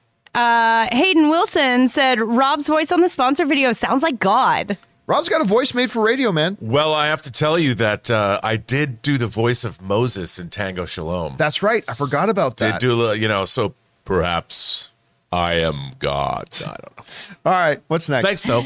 Amin said, if you were in charge of Netflix, what would you do? I would stop spending ridiculous amounts of money on original films that don't get me returned. That's the main thing. Bring back Mindhunter. And bring back Mindhunter. All right, what's next? Last season of Glow, goddammit. Stubble McShave said, Marcel the Show with Shoes On has a 99% critic and 98% audience score. Both Marcel and Mad God look highly original. Make sure to check them out. To be honest with you, still haven't even watched the trailer. And I know Chris Carr is somewhere right now screaming at me through her monitor, but I still have not even seen the trailer. And I need to, because everybody's raving about it. Did you see it? I didn't. I want to. I have this weird thing where Marcel the Show with Shoes On is so cute, it hurts. like the trailer, I was like, I just want to cry. Just this little baby. And so I need to be more than a sad movie. I need to be emotionally prepared to go in because I know I'm just going to be bawling the entire movie. It's A24, right? Mm-hmm. Yes. Yeah. Between Everything Everywhere All at Once and Marcel the Shell, A24 might have two of people's most favorite releases of the year. Yeah. Yeah, People because love these movies. I mean, I love Everything Everywhere, by the way. still my number one film of the year. Shout out to Lisa at Lionsgate and the whole team. That physical media disc is awesome.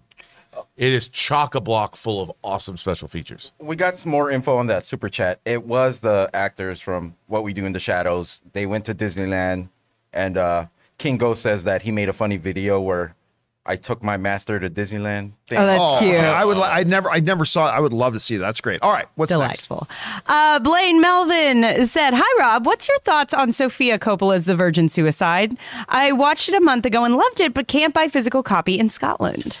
I really like The Virgin Suicides. I love the score by Air. The Criterion Collection put out a great Virgin Suicides Blu-ray. So I don't know why. Are you Scottish people? Are you banning your movie? I mean, it's seriously, maybe because of the subject matter, they don't allow it in country. Oh, maybe. I don't know. It's great Criterion. I mean, you and I know there's when it comes to territorial rights, there's always a tangled web, right? So it could be something. But it could be because it is innocuous. glorifying suicide. Well, it's not really. It's suicide. Yeah, happening. Scotland gets edgier stuff than that. So, True. I don't know. We'll They're see. actually offended by the virgin part. Yeah, that's Maybe. the part. Yeah, that's what. Yeah, There are virgins in Scotland. What's next? Al Rensha said, Homelander looking at Netflix. You are disappointing. Homelander turns to HBO Max, Apple, and Disney. Not you. You're great. Yeah. Oh, I love that. I don't know. I think that was from season 1 of The Boys when he just turns to Black Noir. Not you, Noir. You're great. I mean, I remember I was so charmed by that, and which made what happened in the finale so heartbreaking at the same time. Oh, so powerful. All right, what's next? Andy said, hearing the VFX story yesterday makes me feel worse for the VFX team that had to rework Sonic on the first Sonic film after the great negative outcry. Oh, man. But honestly, though, here's the thing. That wasn't that much effort. Because look, I'm not going to get too technical, but you get your model, right? But then you got to do the rigging, which is basically you're setting up the bones inside the model and figuring out how it's going to work. So you got all the basically the joints and everything that's going to make the animation possible. Then you actually have to do the animation. When they had to do the changeover in Sonic, all they really had to do was change the model and then just apply the model to the existing, like the bones and keep the animation and then re-render.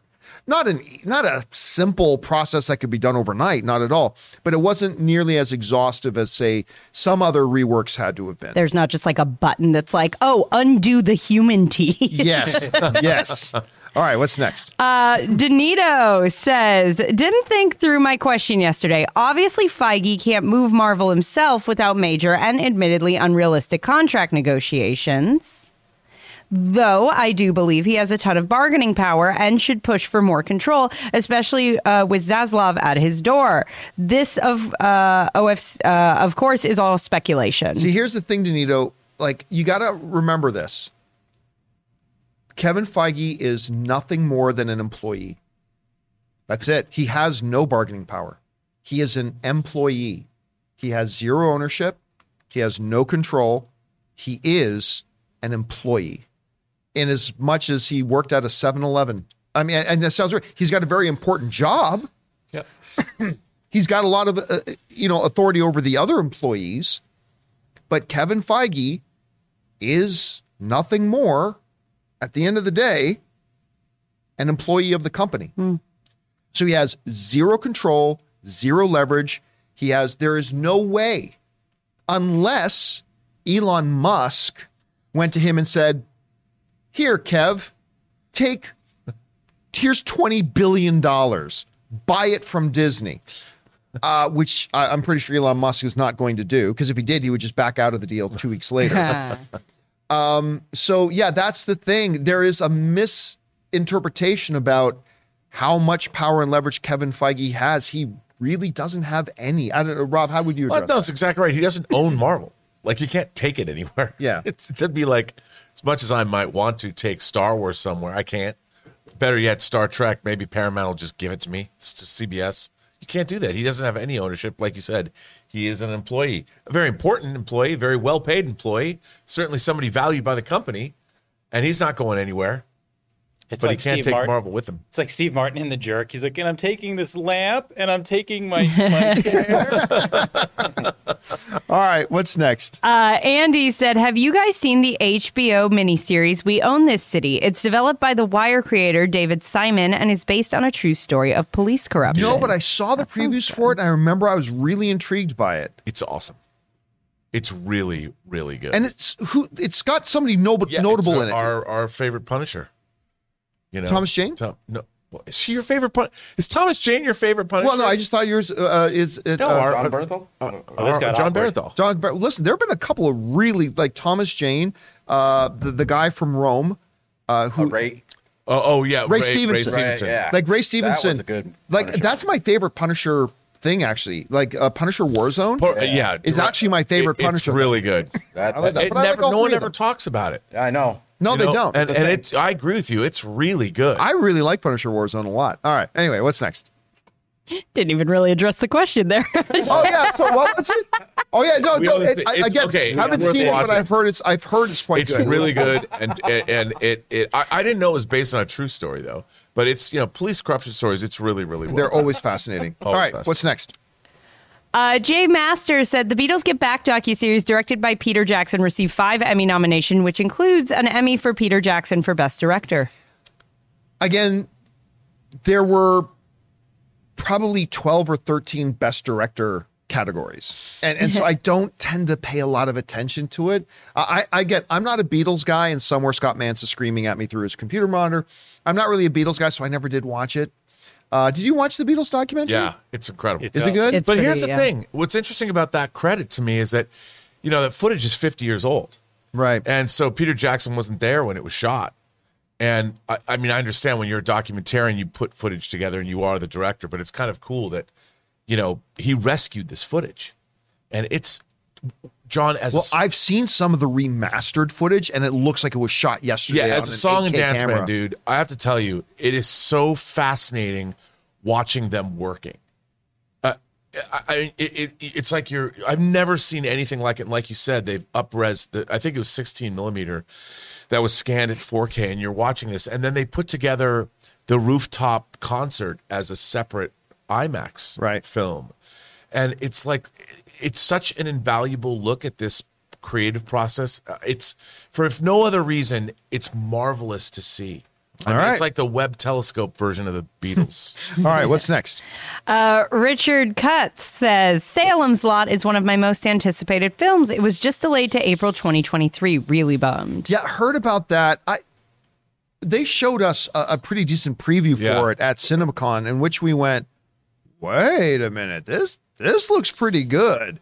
So yeah, I heard about the delay. I haven't heard any reasons for the delay yet. There was reshoots in May. Or were there? Yeah, so they did reshoots. I think it was in May. Pretty sure it was in May.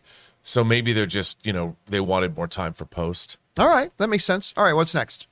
Seconds from Disaster said, bad signal on the lake yesterday, so my part 2 was that I loved Thor 4, but I was the only asshole cracking up the whole time. It was hilarious, but... You're going to love this, but this second part didn't come through yet. Oh, no! Get off the lake! Well, and it even ended on a cliffhanger of, it was hilarious, but... He is seconds from Disaster. Oh, Ray's got it. Yeah. But he said, but to be honest, it could have had a little less humor and more god butchering.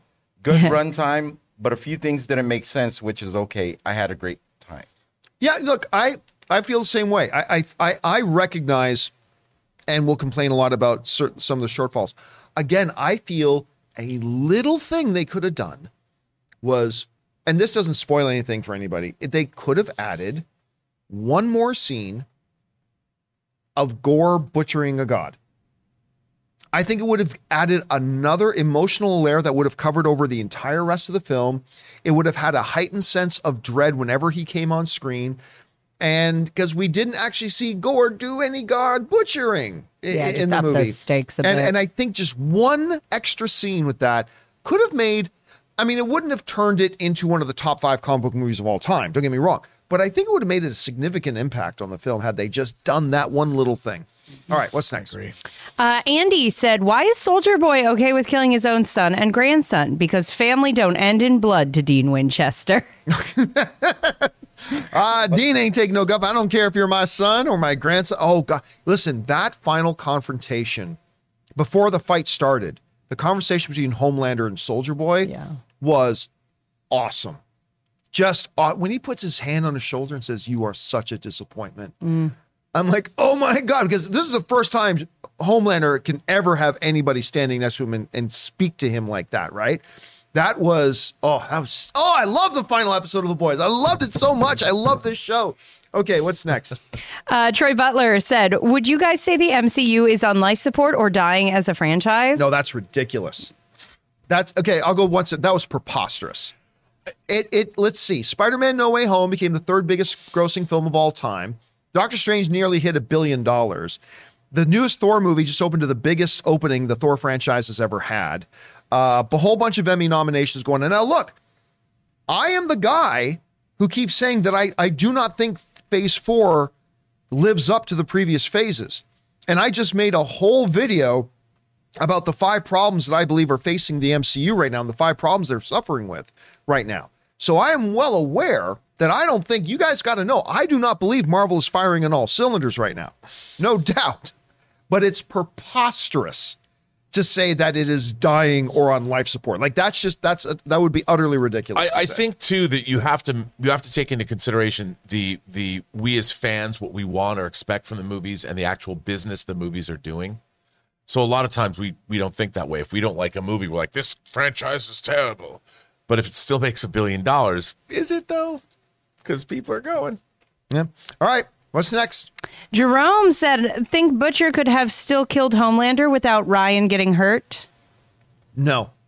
I think the joy or the Herogasm scene kind of showed that Butcher would not be capable of taking out Homelander himself. So no, I don't think Butcher could have taken him out. All right, what's next? The irrelevant actor said, game day. Game day. Ms. Marvel and What We Do in the Shadows. Let's go, Amy. Whoa. Does that come back today? Does it? Yep. Whoa. What? Really? I had no idea. Oh my God, I'm so happy right now. Wow. I am so happy right now. Just a John-shaped smoke in the chair where he was. I'm so happy. Everyone's going to make memes of I that. had no Man, the show idea. early today, folks. Oh my God. I have so much joy in my heart right now. Okay, sorry, go Yeah, ahead. we're gonna end the show early so we can patch the John-shaped hole he just made in the So wall. happy. Any What We Do in the Shadows post shows? Ray, Bob's Burgers movie is on HBO and Hulu. I started it this morning. Here's the thing. Doing a post-game shows for comedies is very hard. It's just us being like, that was funny. I like joke that was funny. joke. Yeah. That joke was funny. And that joke was funny. Okay. So it's very, very hard. So no, I don't think we'll do post shows for what we do. I'm so happy right now that it's back. Are you crying? Maybe a little bit. Crying. There's a little emotion. You're crying. Super stoked for that, but no, probably no post-game shows for that, unfortunately. All right, what's next? That was an adorable reaction. Yeah. John. I'm so happy. Jim One said, I'm hoping Fire and Blood is a return to season 1 through 4 Golden Age Game of Thrones. What's Fire and Blood? The Game of Thrones series It's. coming out. I thought it was House House of of Dragon. Yeah. Yeah. House of Dragon, which is like a he's Game of taking Thrones. that, yeah. But thing, what's right? what's Fire and Blood? That's a book. The book that it's based on, I believe. yeah, George R. R. Martin's novel Oh. that the House of Dragon is based off. Oh, I didn't know that. Okay, great. Yeah, look, I am one of the few sane people in the world who recognize how great the final season of Game of Thrones was. Most people on the rest of the world got hit with some kind of global, I wish I could do a spit take right behind you. some global infection that perverted everybody's thought, whatever. But look, what is clear is that there were a bunch of people who didn't like, despite the fact that it set all the records for winning the most Emmys out of any TV show in history, did the final season of Game of Thrones. But it needs to be good, because there are a bunch of people who did not appreciate the final season of Game of Thrones. And they are coming into Game of Thrones not hopeful. They are coming into this next chapter into House of the Dragon with pitchforks. They're sitting down to watch going, I can't wait to pounce on this and say how it's all gone to shit. So it better be good. It better be good. Now, they got great people involved, both obviously in front of the camera, behind the camera. I mean, I'm more looking forward to Lord of the Rings, but and I'll go one step further. They better crush it with episode 1. Because I think there's going to be a whole lot of people watching this show that are going to be ready to crucify it and ditch after one episode if they don't come out strong. And so they damn well better. I just can't wait for the opening credits and the theme. They're not going to use the classic Game of Thrones. That's what I mean. thing, I want to know they've got to have written a new theme. right. And what are the credits going to look like, and what is the theme going to sound like? I'm really excited for that, because it's got to be new and awesome. It can't possibly. I mean, look, I think what everybody agrees on, that Game of Thrones theme, I don't think you can touch it. I mean, I don't know. I mean, what if they come close? I hope they do. Could be I hope good. they do. All right, what's next? Fifi said, watch the Kenobi edit. Wow, that's a good movie. I'm telling you, listen, it doesn't become one of the greatest Star Wars things ever, but the edit, I believe the guy's name is Kai. The edit he does on that, shaving out about 45 minutes, moving some scenes around, adding over some dialogue. It is amazing the power the editor can have. And it makes it infinitely more watchable. Again, I'm not saying Obi-Wan suddenly becomes one of the best Star Wars things out there, but the improvement over the series is tangible. I mean, really, really tangible. If you guys can find it, go find it and watch it, because it's really fun. All right, what's next? Russell Amador said, Bow the Dumpling God Disney Plus series. Who's in? Don't laugh. That would probably become a top 10 watch thing on Disney if they did put that out. I just thought it was out of place in the movie, but I would be lying to you if I didn't say that I and a hell of a lot of people would watch a Bow the God of Dumpling Just show. to see what that universe is like. Yes. If you're the god of that universe, what's the universe like? All right, what's I'd next? tune in. Andy said, thank you, Rob, for doing the voiceover for The Upside. Your voice gave me the added relaxation I needed at work. Can you do the next one in ASMR? Well, I'm not quite sure that what we're going for with our sponsor spots is to put people to sleep. So that may not be a good thing. So we may have to revisit that. I don't know. Because Rob's got that voice. He's got that radio voice. Not asleep. They just want the tingles. Do this like this. Welcome to Upside. Ooh, hello, Fresh. Let me just cook. Let me cut the. All right, what's next? Kevin Newman, cool last name. Ooh, wow, with a big old super Oh, chat. thank you, Kevin, for supporting us on that level, man. Hi, fellow good Canadian kid. Haven't sent a chat in a while. You're right about starting with YouTube. Just do it. I've put out 75 plus videos of my top 365 movies. One video a day for a year. It's fulfilling despite low views. Take his advice. Thanks, Jay. I'm so excited to hear that. Like you guys know me. I think all film fans should get involved in doing a blog, a podcast, or a YouTube channel because it gets you involved with the object of your fandom. It allows you to contribute to the fandom. It's not about whether or not you get 100 views or not, or whether you get 10 views or not. It's about just you being able to engage with it, and it makes it makes entertainment and movies and the industry and all that kind of stuff more personal. It's like when I play, I'll put an over under wager, in Vegas or something on a game, or you play in a fantasy football league. You're more invested in the games on Sunday when they come out, right? And I find when you get involved as a fan and you engage with the object of your fandom, you get even more involved with, you get more engaged with it. You get more invested in it. And I think that's great. And I'm so glad you're doing it. That sounds like a really good project. Good on you, man. And thanks for sharing that with us. All right, what's next? Jake and Chapman said, what genre do you hope takes over the box office after the MCU isn't top dog? Why would I care? I mean, I just want great movies. I don't care if those great movies are horror movies. If a bunch of horror movies come out and they're awesome and great, wonderful. If they're period piece movies, if they're political thrillers, if they're cop, if they're legal, if they're comedy, if they're erotic thrillers, I don't care. I just want great movies. I really don't care what genre they come in. What about you, Rob? Yeah, I mean, I feel the same way. I mean, I don't want a genre to take over the box office. I want a diversity of films. I want comedies. I want dramas. I want historical epics. I want epic science fiction. I want more Westerns to get made. Ooh, Westerns, would be hell cool. yes. Yeah. Yes. All right, what's next? Hoopsuni said, we finally have the only thing the John Campea show has been missing. Someone who's seen Better Call Saul. What have you thought of this season so far, Amy? I'm not caught up, so please don't spoil it. I'm waiting for, I keep catching it as it drops on Netflix. So I'm catching up on the the 5th season right now. So I have not caught up, and my parents have. So anytime I go over there, I'm like, da da da da. If they start talking about it. Is it season 6 that they're on? I believe so. Okay, so you're on season 5. I'm on season 5. All right. It's so good, though. By the way, our friend Robert Green just became a producer level member to the channel. Thank you, Robert. Good to have you here, man. All right, what's next? Suthia said, most of us have seen Tessa Thompson this weekend as Valkyrie, but I've also been enjoying seeing her on Westworld. She plays an antagonist very well. She is good on the show. So is, what's the name? Why am I freezing on the name of the actor? He's got one of the best voices in Hollywood. Jeffrey Wright? Jeffrey Wright. Jeffrey Wright's voice. I could listen to that dude read the phone book. You have 30 seconds, I brother. tapped out on the show.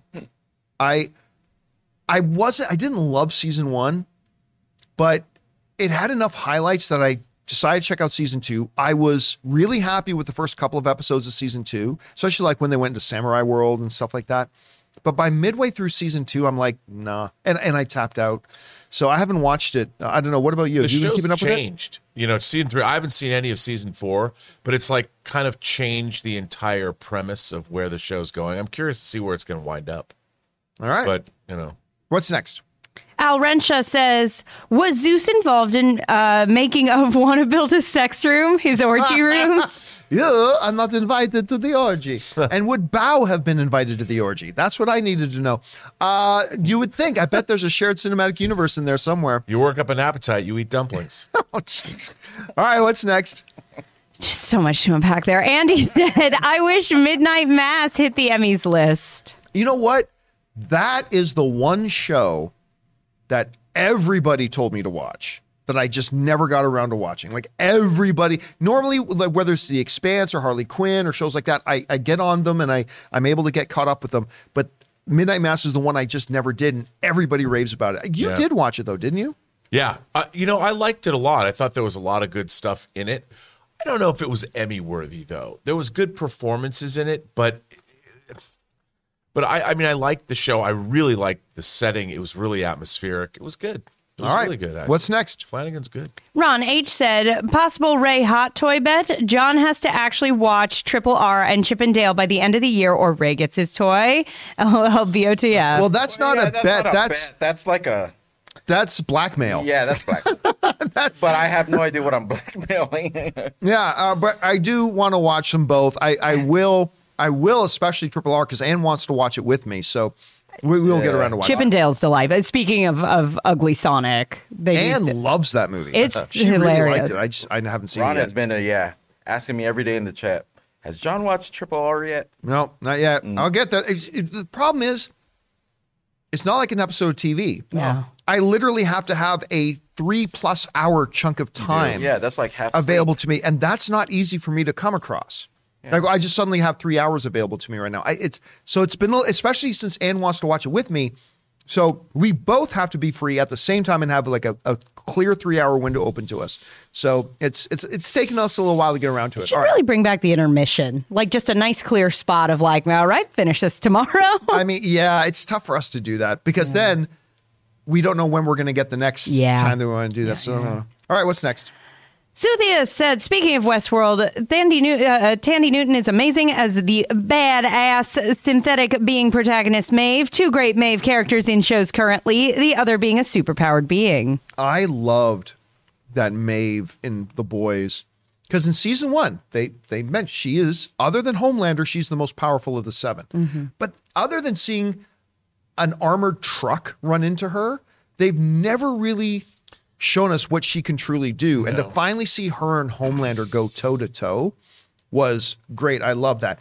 I've never been a big Tandy Newton fan, but her work, I got to say, even though I tapped out on the show, her work in Westworld was very good. Oh, yeah, she's great. For what I saw of it. So, yeah, I liked her a lot in that. All right, what's next? P-Dot said, X-Men and MCU, no, because Fox movies, similar to comics, was topic coexistence of mutants in society. It made it profound, but people already coexist with powered people in MCU. Again, how they're going to bring the X-Men in has been the billion-dollar question. Like everything from they've been there the whole time, which I believe is very problematic, to say they just show up now, which is very problematic,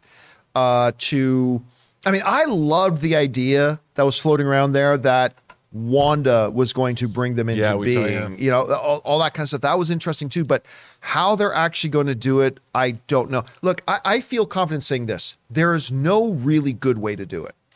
Any way you do it is going to have compromises, I think, unfortunately. Yeah, one of the things our viewer, the point he's making is that we already exist with superpowered people in the MCU. Yeah. The thing about mutants is they're homo superior and we're homo sapiens, and the idea in the comics is that homo superior will supplant regular humanity.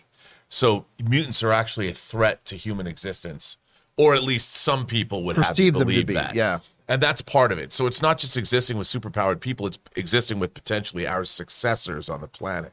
All right, what's next?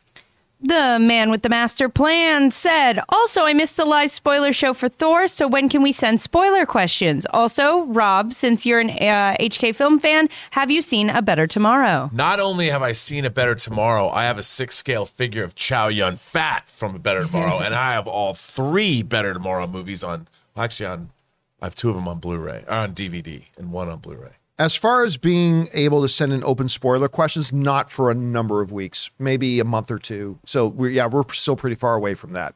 All right, what's next? Adam Mooney said, what are your plans for San Diego Comic-Con coverage in a couple weeks? Also, are you guys going to D23? I would like to go to D23. I don't know if I'm going to be able to or not. I'm going to get a hold of Disney. I'll see if they've got some press passes available. If they are, definitely go. But we will cover whatever gets announced there regardless.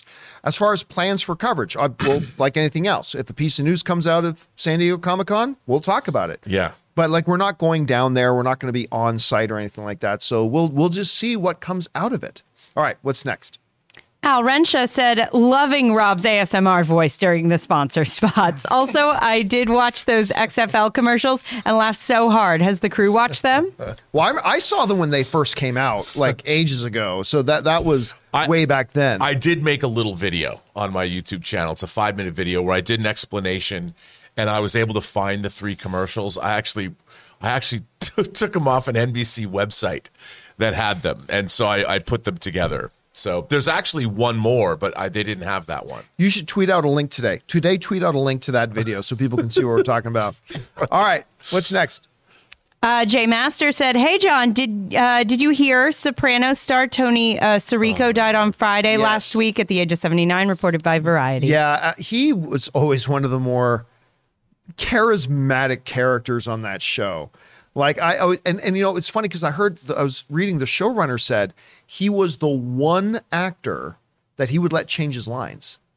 And like nobody else did that on set, but he would sometimes do this. He's the one guy we let do that, which I thought was pretty fun. But yeah, it was really sad to hear that. Yeah. All right, everyone loved him too. He was great. All right, what's next? Murray Reich says one of the best ways to drain people's energy is via the internet. I don't know what that's from. I don't either, but it's true. Yeah. I mean, it's very true. I don't know what that's a quote from, but it's very true. All right, what's next? Superman said, so glad Better Call Saul got an Emmy nom along with Rhea Seehorn and Bob O, especially after last night's episode. Best show ever for me. It is funny hearing how many Breaking Bad fans are saying this is actually better than Breaking Bad, which I find hard to believe because, like, I watched the first couple seasons and I really liked them. Yeah. They were not on the same level as Breaking Bad, though. But to hear that it's gotten that good, that it's even a conversation, that's enticing. She's phenomenal, too. I think she's absolutely part of the reason the show is like that loved and that respected. Her performance is just... And speaking of Odenkirk, if you haven't seen Nobody, see Nobody. Yeah. He's so good in that. So good. All right, what's next? Cincinnati's 5-star barber says, so in my opinion, The Offer is simply the best television I've seen in years. I could not take my eyes off of Matthew Good and any scene he was in. He and the entire cast were amazing. So unbelievably fire. I was actually, I think Yellowstone was purely snubbed. I was surprised not to see any of The Offer. Yeah, because The Offer really is. And you think maybe that's next year? Maybe. Yeah, was it up? I don't know, because first of all, Better Call Saul's nominated. It's not even finished airing. But they did split the season up. Yes, but the season isn't complete, right? So I don't know if there's a technicality in there or not, because it's got everything. It's got everything you'd think Emmy voters would want. It's incredibly good. The performances are fantastic. Matthew Good as the head of Paramount. That's Emmy worthy. So I don't know. Maybe there was a technicality. I don't know. But the Better Call Saul thing is very confusing to me, considering it's still airing right now. That's interesting. What's next? Al Renshaw said, I remember when Mickey Rourke was drunk on Graham Norton's show and was hitting on another female guest. That scans. I never. Yeah, I want to go watch that right now. I'm not aware of that one myself, but now I'd be curious to see it. Man, do I love the Graham Norton show. It's so good. You know, if I ever went on any talk show for any reason, that would be a dream of mine, to go on to Graham Norton just to get drunk with him. All right, what's next? And Mickey Rourke, apparently. Murray Reich said, had 8 minutes of ad before the trailer started for Thor 4, then 25 minutes of trailers. Now, the 8 minutes was before the scheduled showtime. Like, if the scheduled showtime was 7 p.m., you walked in there at 6:52, and I started seeing ads starting at 7.